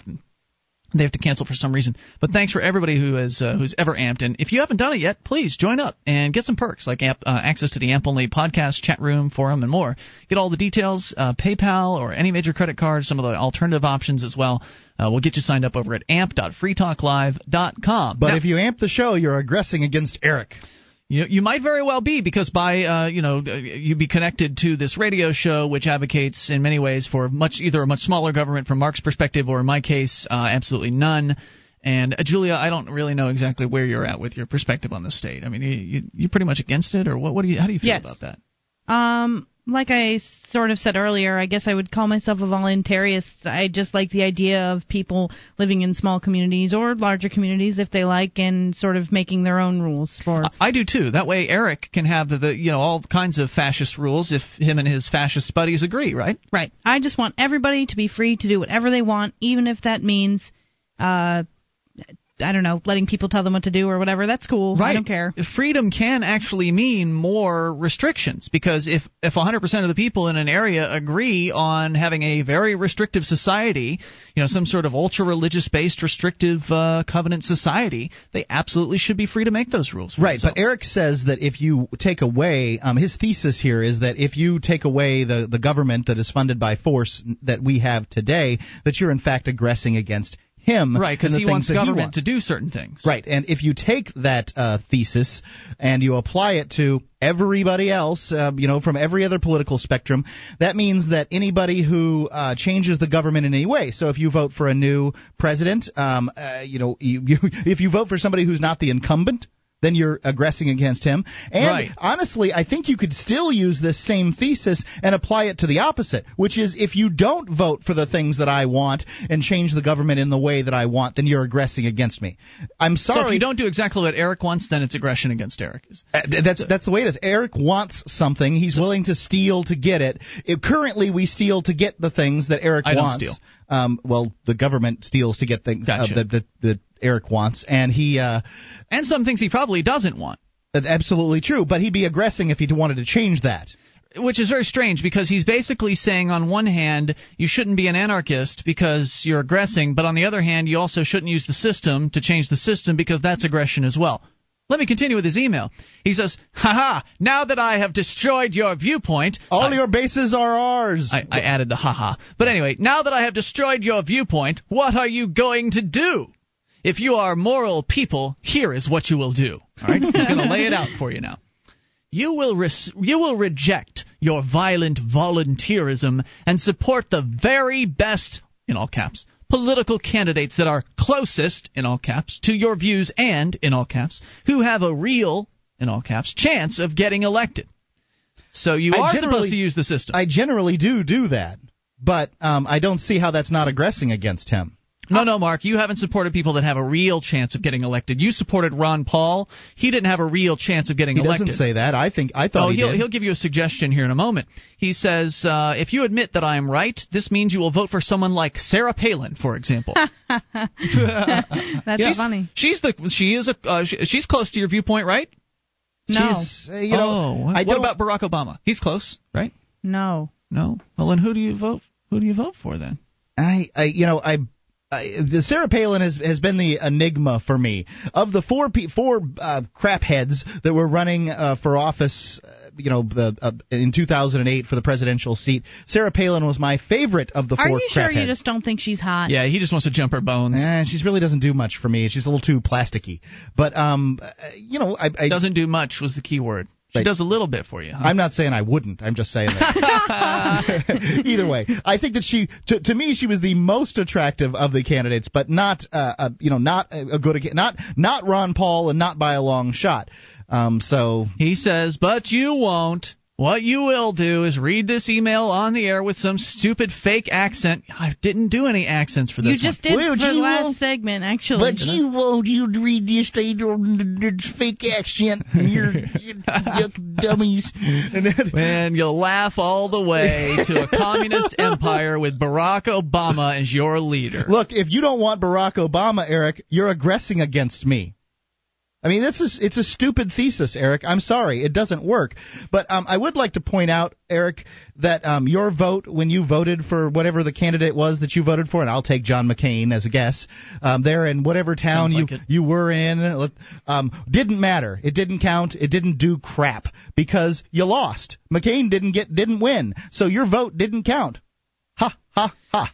He says, I do have hope that you will change your views and realize I am right. Look, unless you support secession of your state, I do not agree with you. I can suggest a way to make this happen. Now I'm going to bring the accent in. Read the Bible and accept Jesus. Accept spelled E-X-C-E-P-T. Accept Jesus. Read the Bible and accept Jesus as your Savior. Well, the Bible wouldn't really be much good if you accepted Jesus from it, right? I mean, except as in taken out. At that point, it then becomes not only a ludicrous document, but an immoral, ludicrous document as far as I'm concerned. The reason I keep emailing you is because I realize...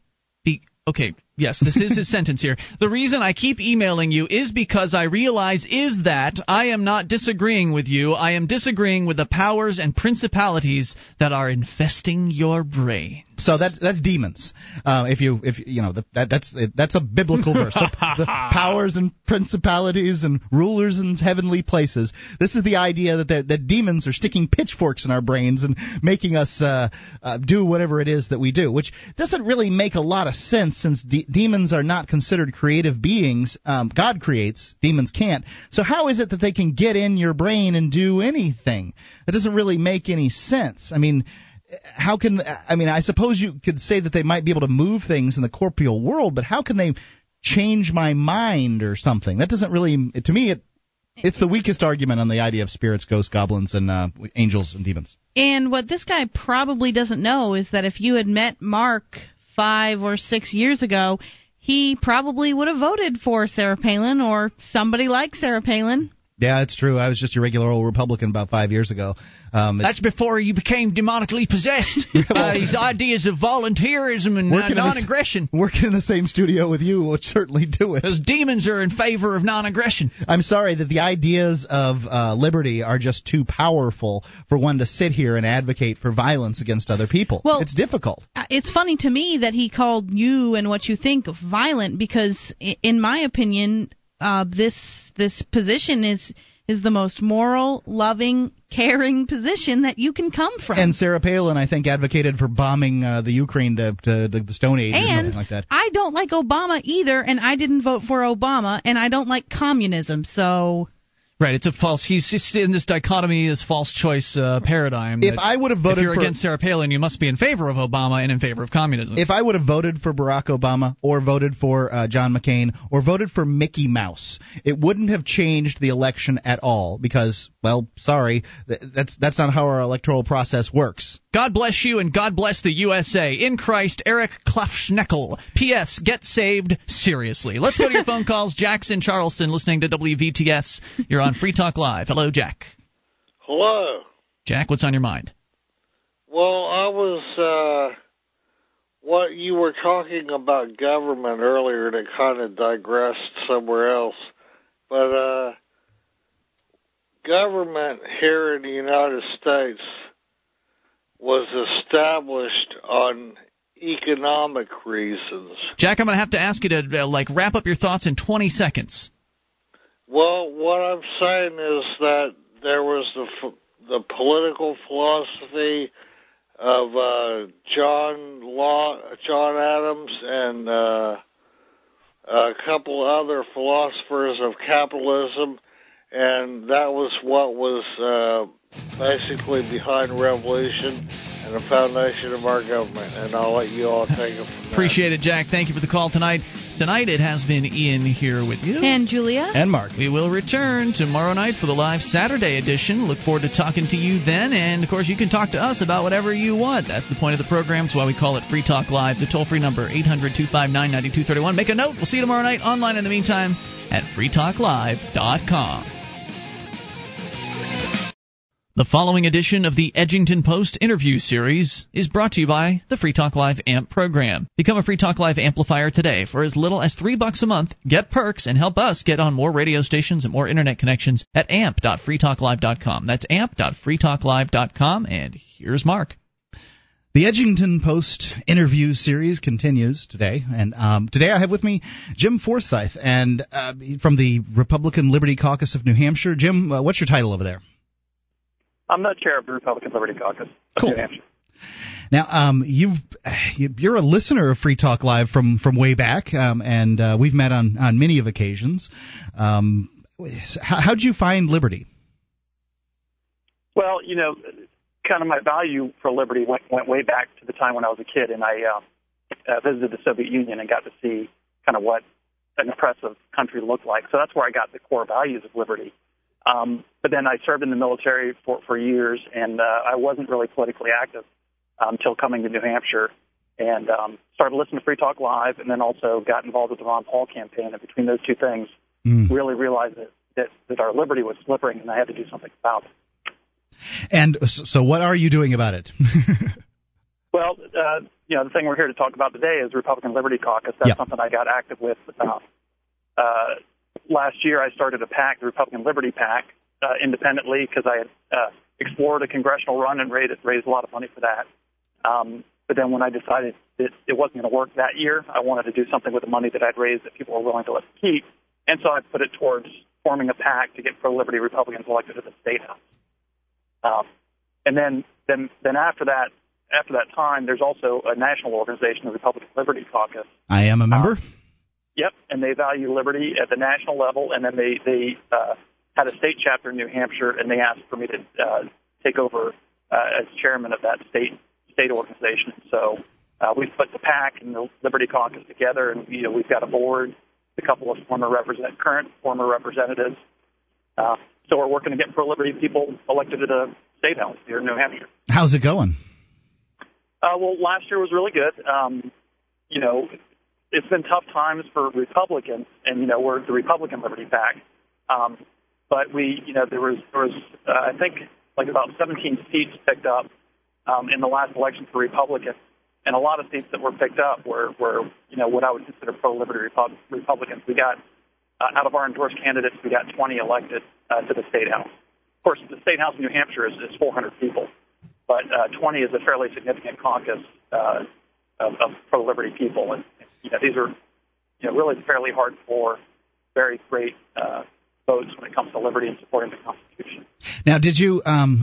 There are people that the New Hampshire Liberty Alliance endorses. Did you endorse as many people as they did? We endorse less, actually. I figured. First off, they're nonpartisan, so they'll endorse people on both sides. Although I think if you look at their rating and who they endorse, it definitely leans Republican. Definitely. The Republicans in New Hampshire, unlike some at the national level, the Republicans in New Hampshire tend to be a lot better on liberty than the Democrats. So yeah, they did a survey just like we did, and there were certainly some people that they endorsed that we didn't on the Republican side. I think our survey wound up to be fairly discerning and fairly strict. So I was really happy with the survey that we put together. And plus, we also look at the New Hampshire Liberty Alliance's rating, and then there's also a House Republican Alliance that rates based on the platform. And the platform of the Republican Party in New Hampshire is very pro-liberty for the most part. So we look at those just don't be gay for incumbents. Yeah.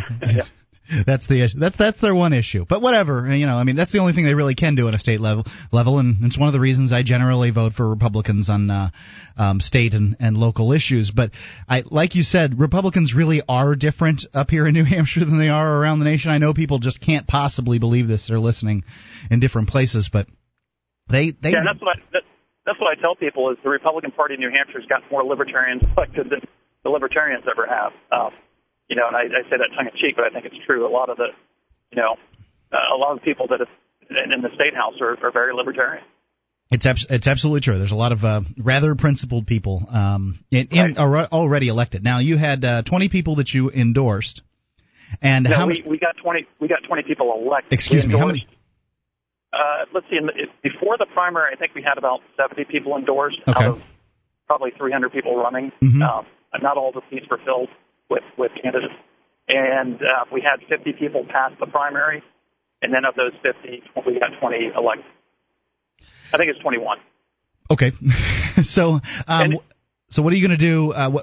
What are you guys ramping up to do to get pro-liberty candidates running for the Republican Party? Because I would figure your organization is basically a primary election organization as opposed to the general. Certainly you want to get people through the general election, but you're trying to get people, the Republican. First off, you're trying to provide people with a liberty choice under the Republican ticket, and then you're hopefully getting that guy or gal to win the Republican nomination. And then do you sort of take a back seat a little bit more, or what?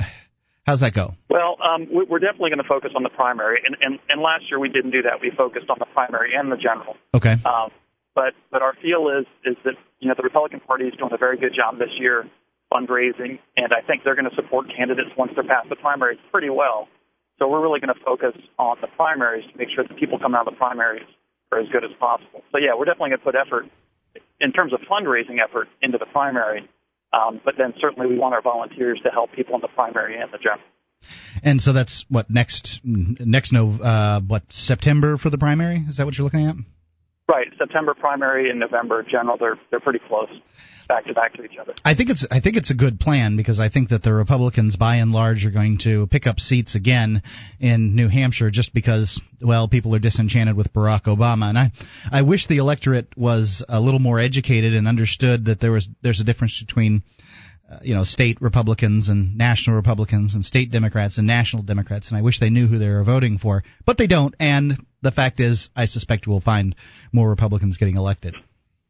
Yeah, and that's definitely something I've tried to educate, or our PAC and our Liberty Caucus has tried to educate folks on, is because in 2006 and 2008, there was a big backlash against the national Republicans, and that was really, in a lot of senses, for good reason. But then they threw out some very good people at the state level, and then we're winding up now getting income tax pushed and taxes on businesses, really, really hurting our economy now with what's going on in the economy. Yeah, and they don't care what the economy looks like. They know that the Democrats know that they don't have very long, and they're going to try to push through whatever they can in that time frame. Yep. So I guess I should probably ask for some of our more non-political type listeners who like this stuff. What makes you think that we're supporting the Republicans is going to do us any good? Well, I don't think blindly supporting any party is going to do anybody any good. I think you always have to look at the candidates and what they stand for, and that's why our organization exists, is to try to make sure that the Republicans in New Hampshire stand for liberty as much as possible. So that's what I would say. But like I said, in New Hampshire, there's a proud tradition of liberty. I mean, we have no sales or income tax, and that's because Republicans have been in power up until the recent past. I guess the other thing I'd want to mention too is one of the reasons I'm focusing my efforts on the state level is because we've sent people to Washington that say the right things, and it seems like the government never shrinks; it always grows, no matter who we send down. And so I'm fairly skeptical that the solution to our problems is going to come to the federal level. And I think starting to push states' rights from the state house up is probably more likely going to gain us freedom than send good people to Washington. It seems like it to me. I mean, I've seen a candidate, and I imagine you guys are going to endorse him, Bob Gaida, who seems like a pretty good guy that wants to go to the U.S. House. And I threw a couple of bucks his way just because he says some of the things that I like. Essentially, at this point, if somebody says that they want to kill the Federal Reserve, I'll vote for him. I'll give him my money, whatever. I'll give him some money, because that's the one issue that I feel on the national level really matters. I'd love to see people get out of the senseless wars that we're in and everything, but then I feel the Federal Reserve is such an important issue. Yeah, for me, it's the Federal Reserve is an important issue, and having a more restrained foreign policy. And those are my two issues. You have to be good on those for my support. And I do support Bob Guida. I do think he's kind of a true believer in liberty, and so he'll go down with those principles and fight for them. Yeah, well, he's been elected in different places, and the evidence shows that he will stand up in most circumstances for what he believes in. Now, you were saying that you don't like the adventurous foreign policy that we have, and we should mention you're an officer from the Air Force. So how does that jibe? Tell me about it. I was an Air Force. I was an Air Force officer, and definitely proud of my service. But Clinton sent us to Bosnia, and that was essentially a civil war. But we went in there and kind of took sides with the Muslims. It was not a wise thing to do, and I don't think it was a proper use of our military. So I've always been frustrated with that. I'm definitely a strong believer in a strong defense, and if someone attacks us, we declare war, we go in with full force and take that person or group out, and then we get back out and come home. So there seems to be a lot of nation. Sorry, that's not an attitude you see either party supporting very well. Although there's been some positive developments. With Ron Paul certainly supports that. Walter Jones. So that you're starting to get some Republicans standing for those values. So I'm happy to see that. Same here. So if people are moving to New Hampshire, they want to get involved in sort of the political process, either supporting candidates or perhaps getting ready for a run themselves at some point. They believe the political process is a path to liberty. What kind of advice do you have for them? Well, I'd definitely dive in with both feet. The neat thing about New Hampshire is that politics is so accessible with 400 state reps, one for every 2,000 people. You can reach out to these people and become friends with them, get to know them. You can also show up at the State House. In terms of organizations, obviously I'd like people to come here to join our organization, support our candidates. But also New Hampshire Liberty Alliance, they rate bills based on freedom, and that's something, we don't have the time or ability to do that, and we shouldn't bother if they do that. So don't need to repeat those efforts. Right. So we definitely work with them rather than compete with them. So they're definitely a great organization as well.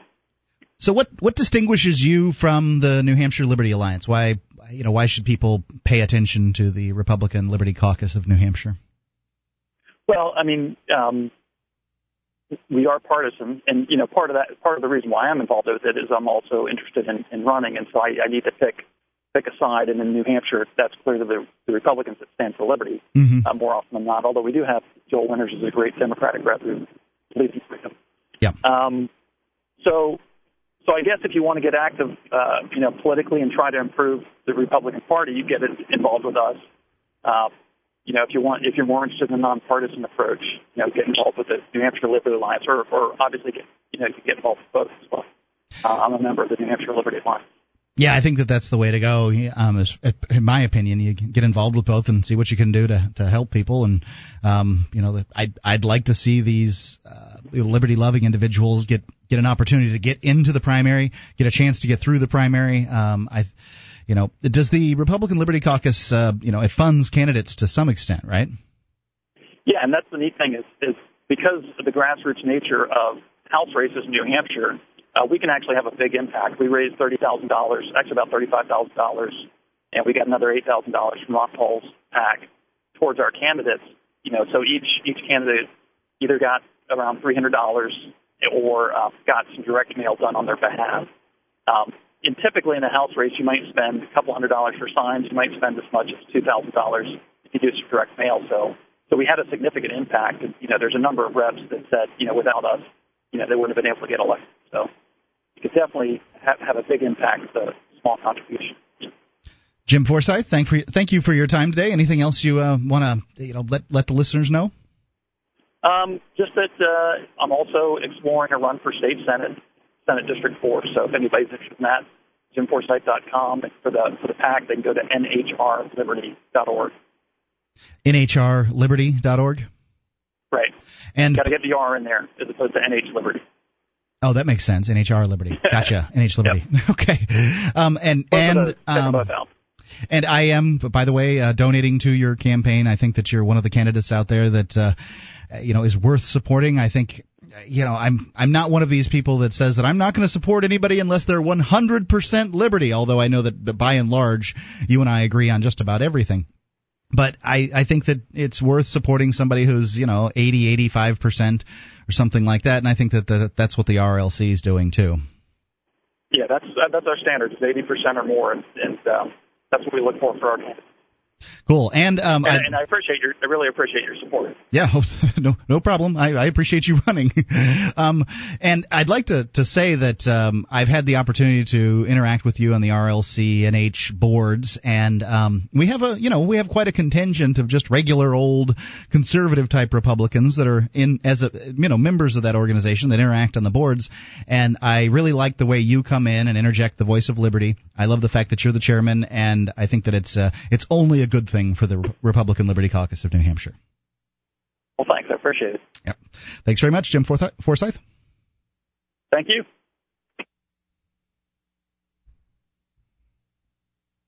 Attention, all active duty members and veterans of the U.S. military. Your proud service to your country entitles you with the right to participate in special VA loan programs with benefits not available to the general public, like the ability to purchase a new home with no down payment or mortgage insurance, or refi with cash out, up to 100% of your present home equity with less strict credit criteria. You are entitled to these benefits. Review them online at varadio.com. This is Tim Lewis from iFreedom Direct and a veteran of Operation Iraqi Freedom. I want you to know that as a member or veteran of the United States military, you've earned special rights and privileges. On your feet! And get the details at varadio.com. iFreedom Direct Corporation is a private lender approved by the VA and licensed in most states. In certain states, certain restrictions and limitations apply. For a current list of licenses, disclosures, and all benefits, go to varadio.com. varadio.com.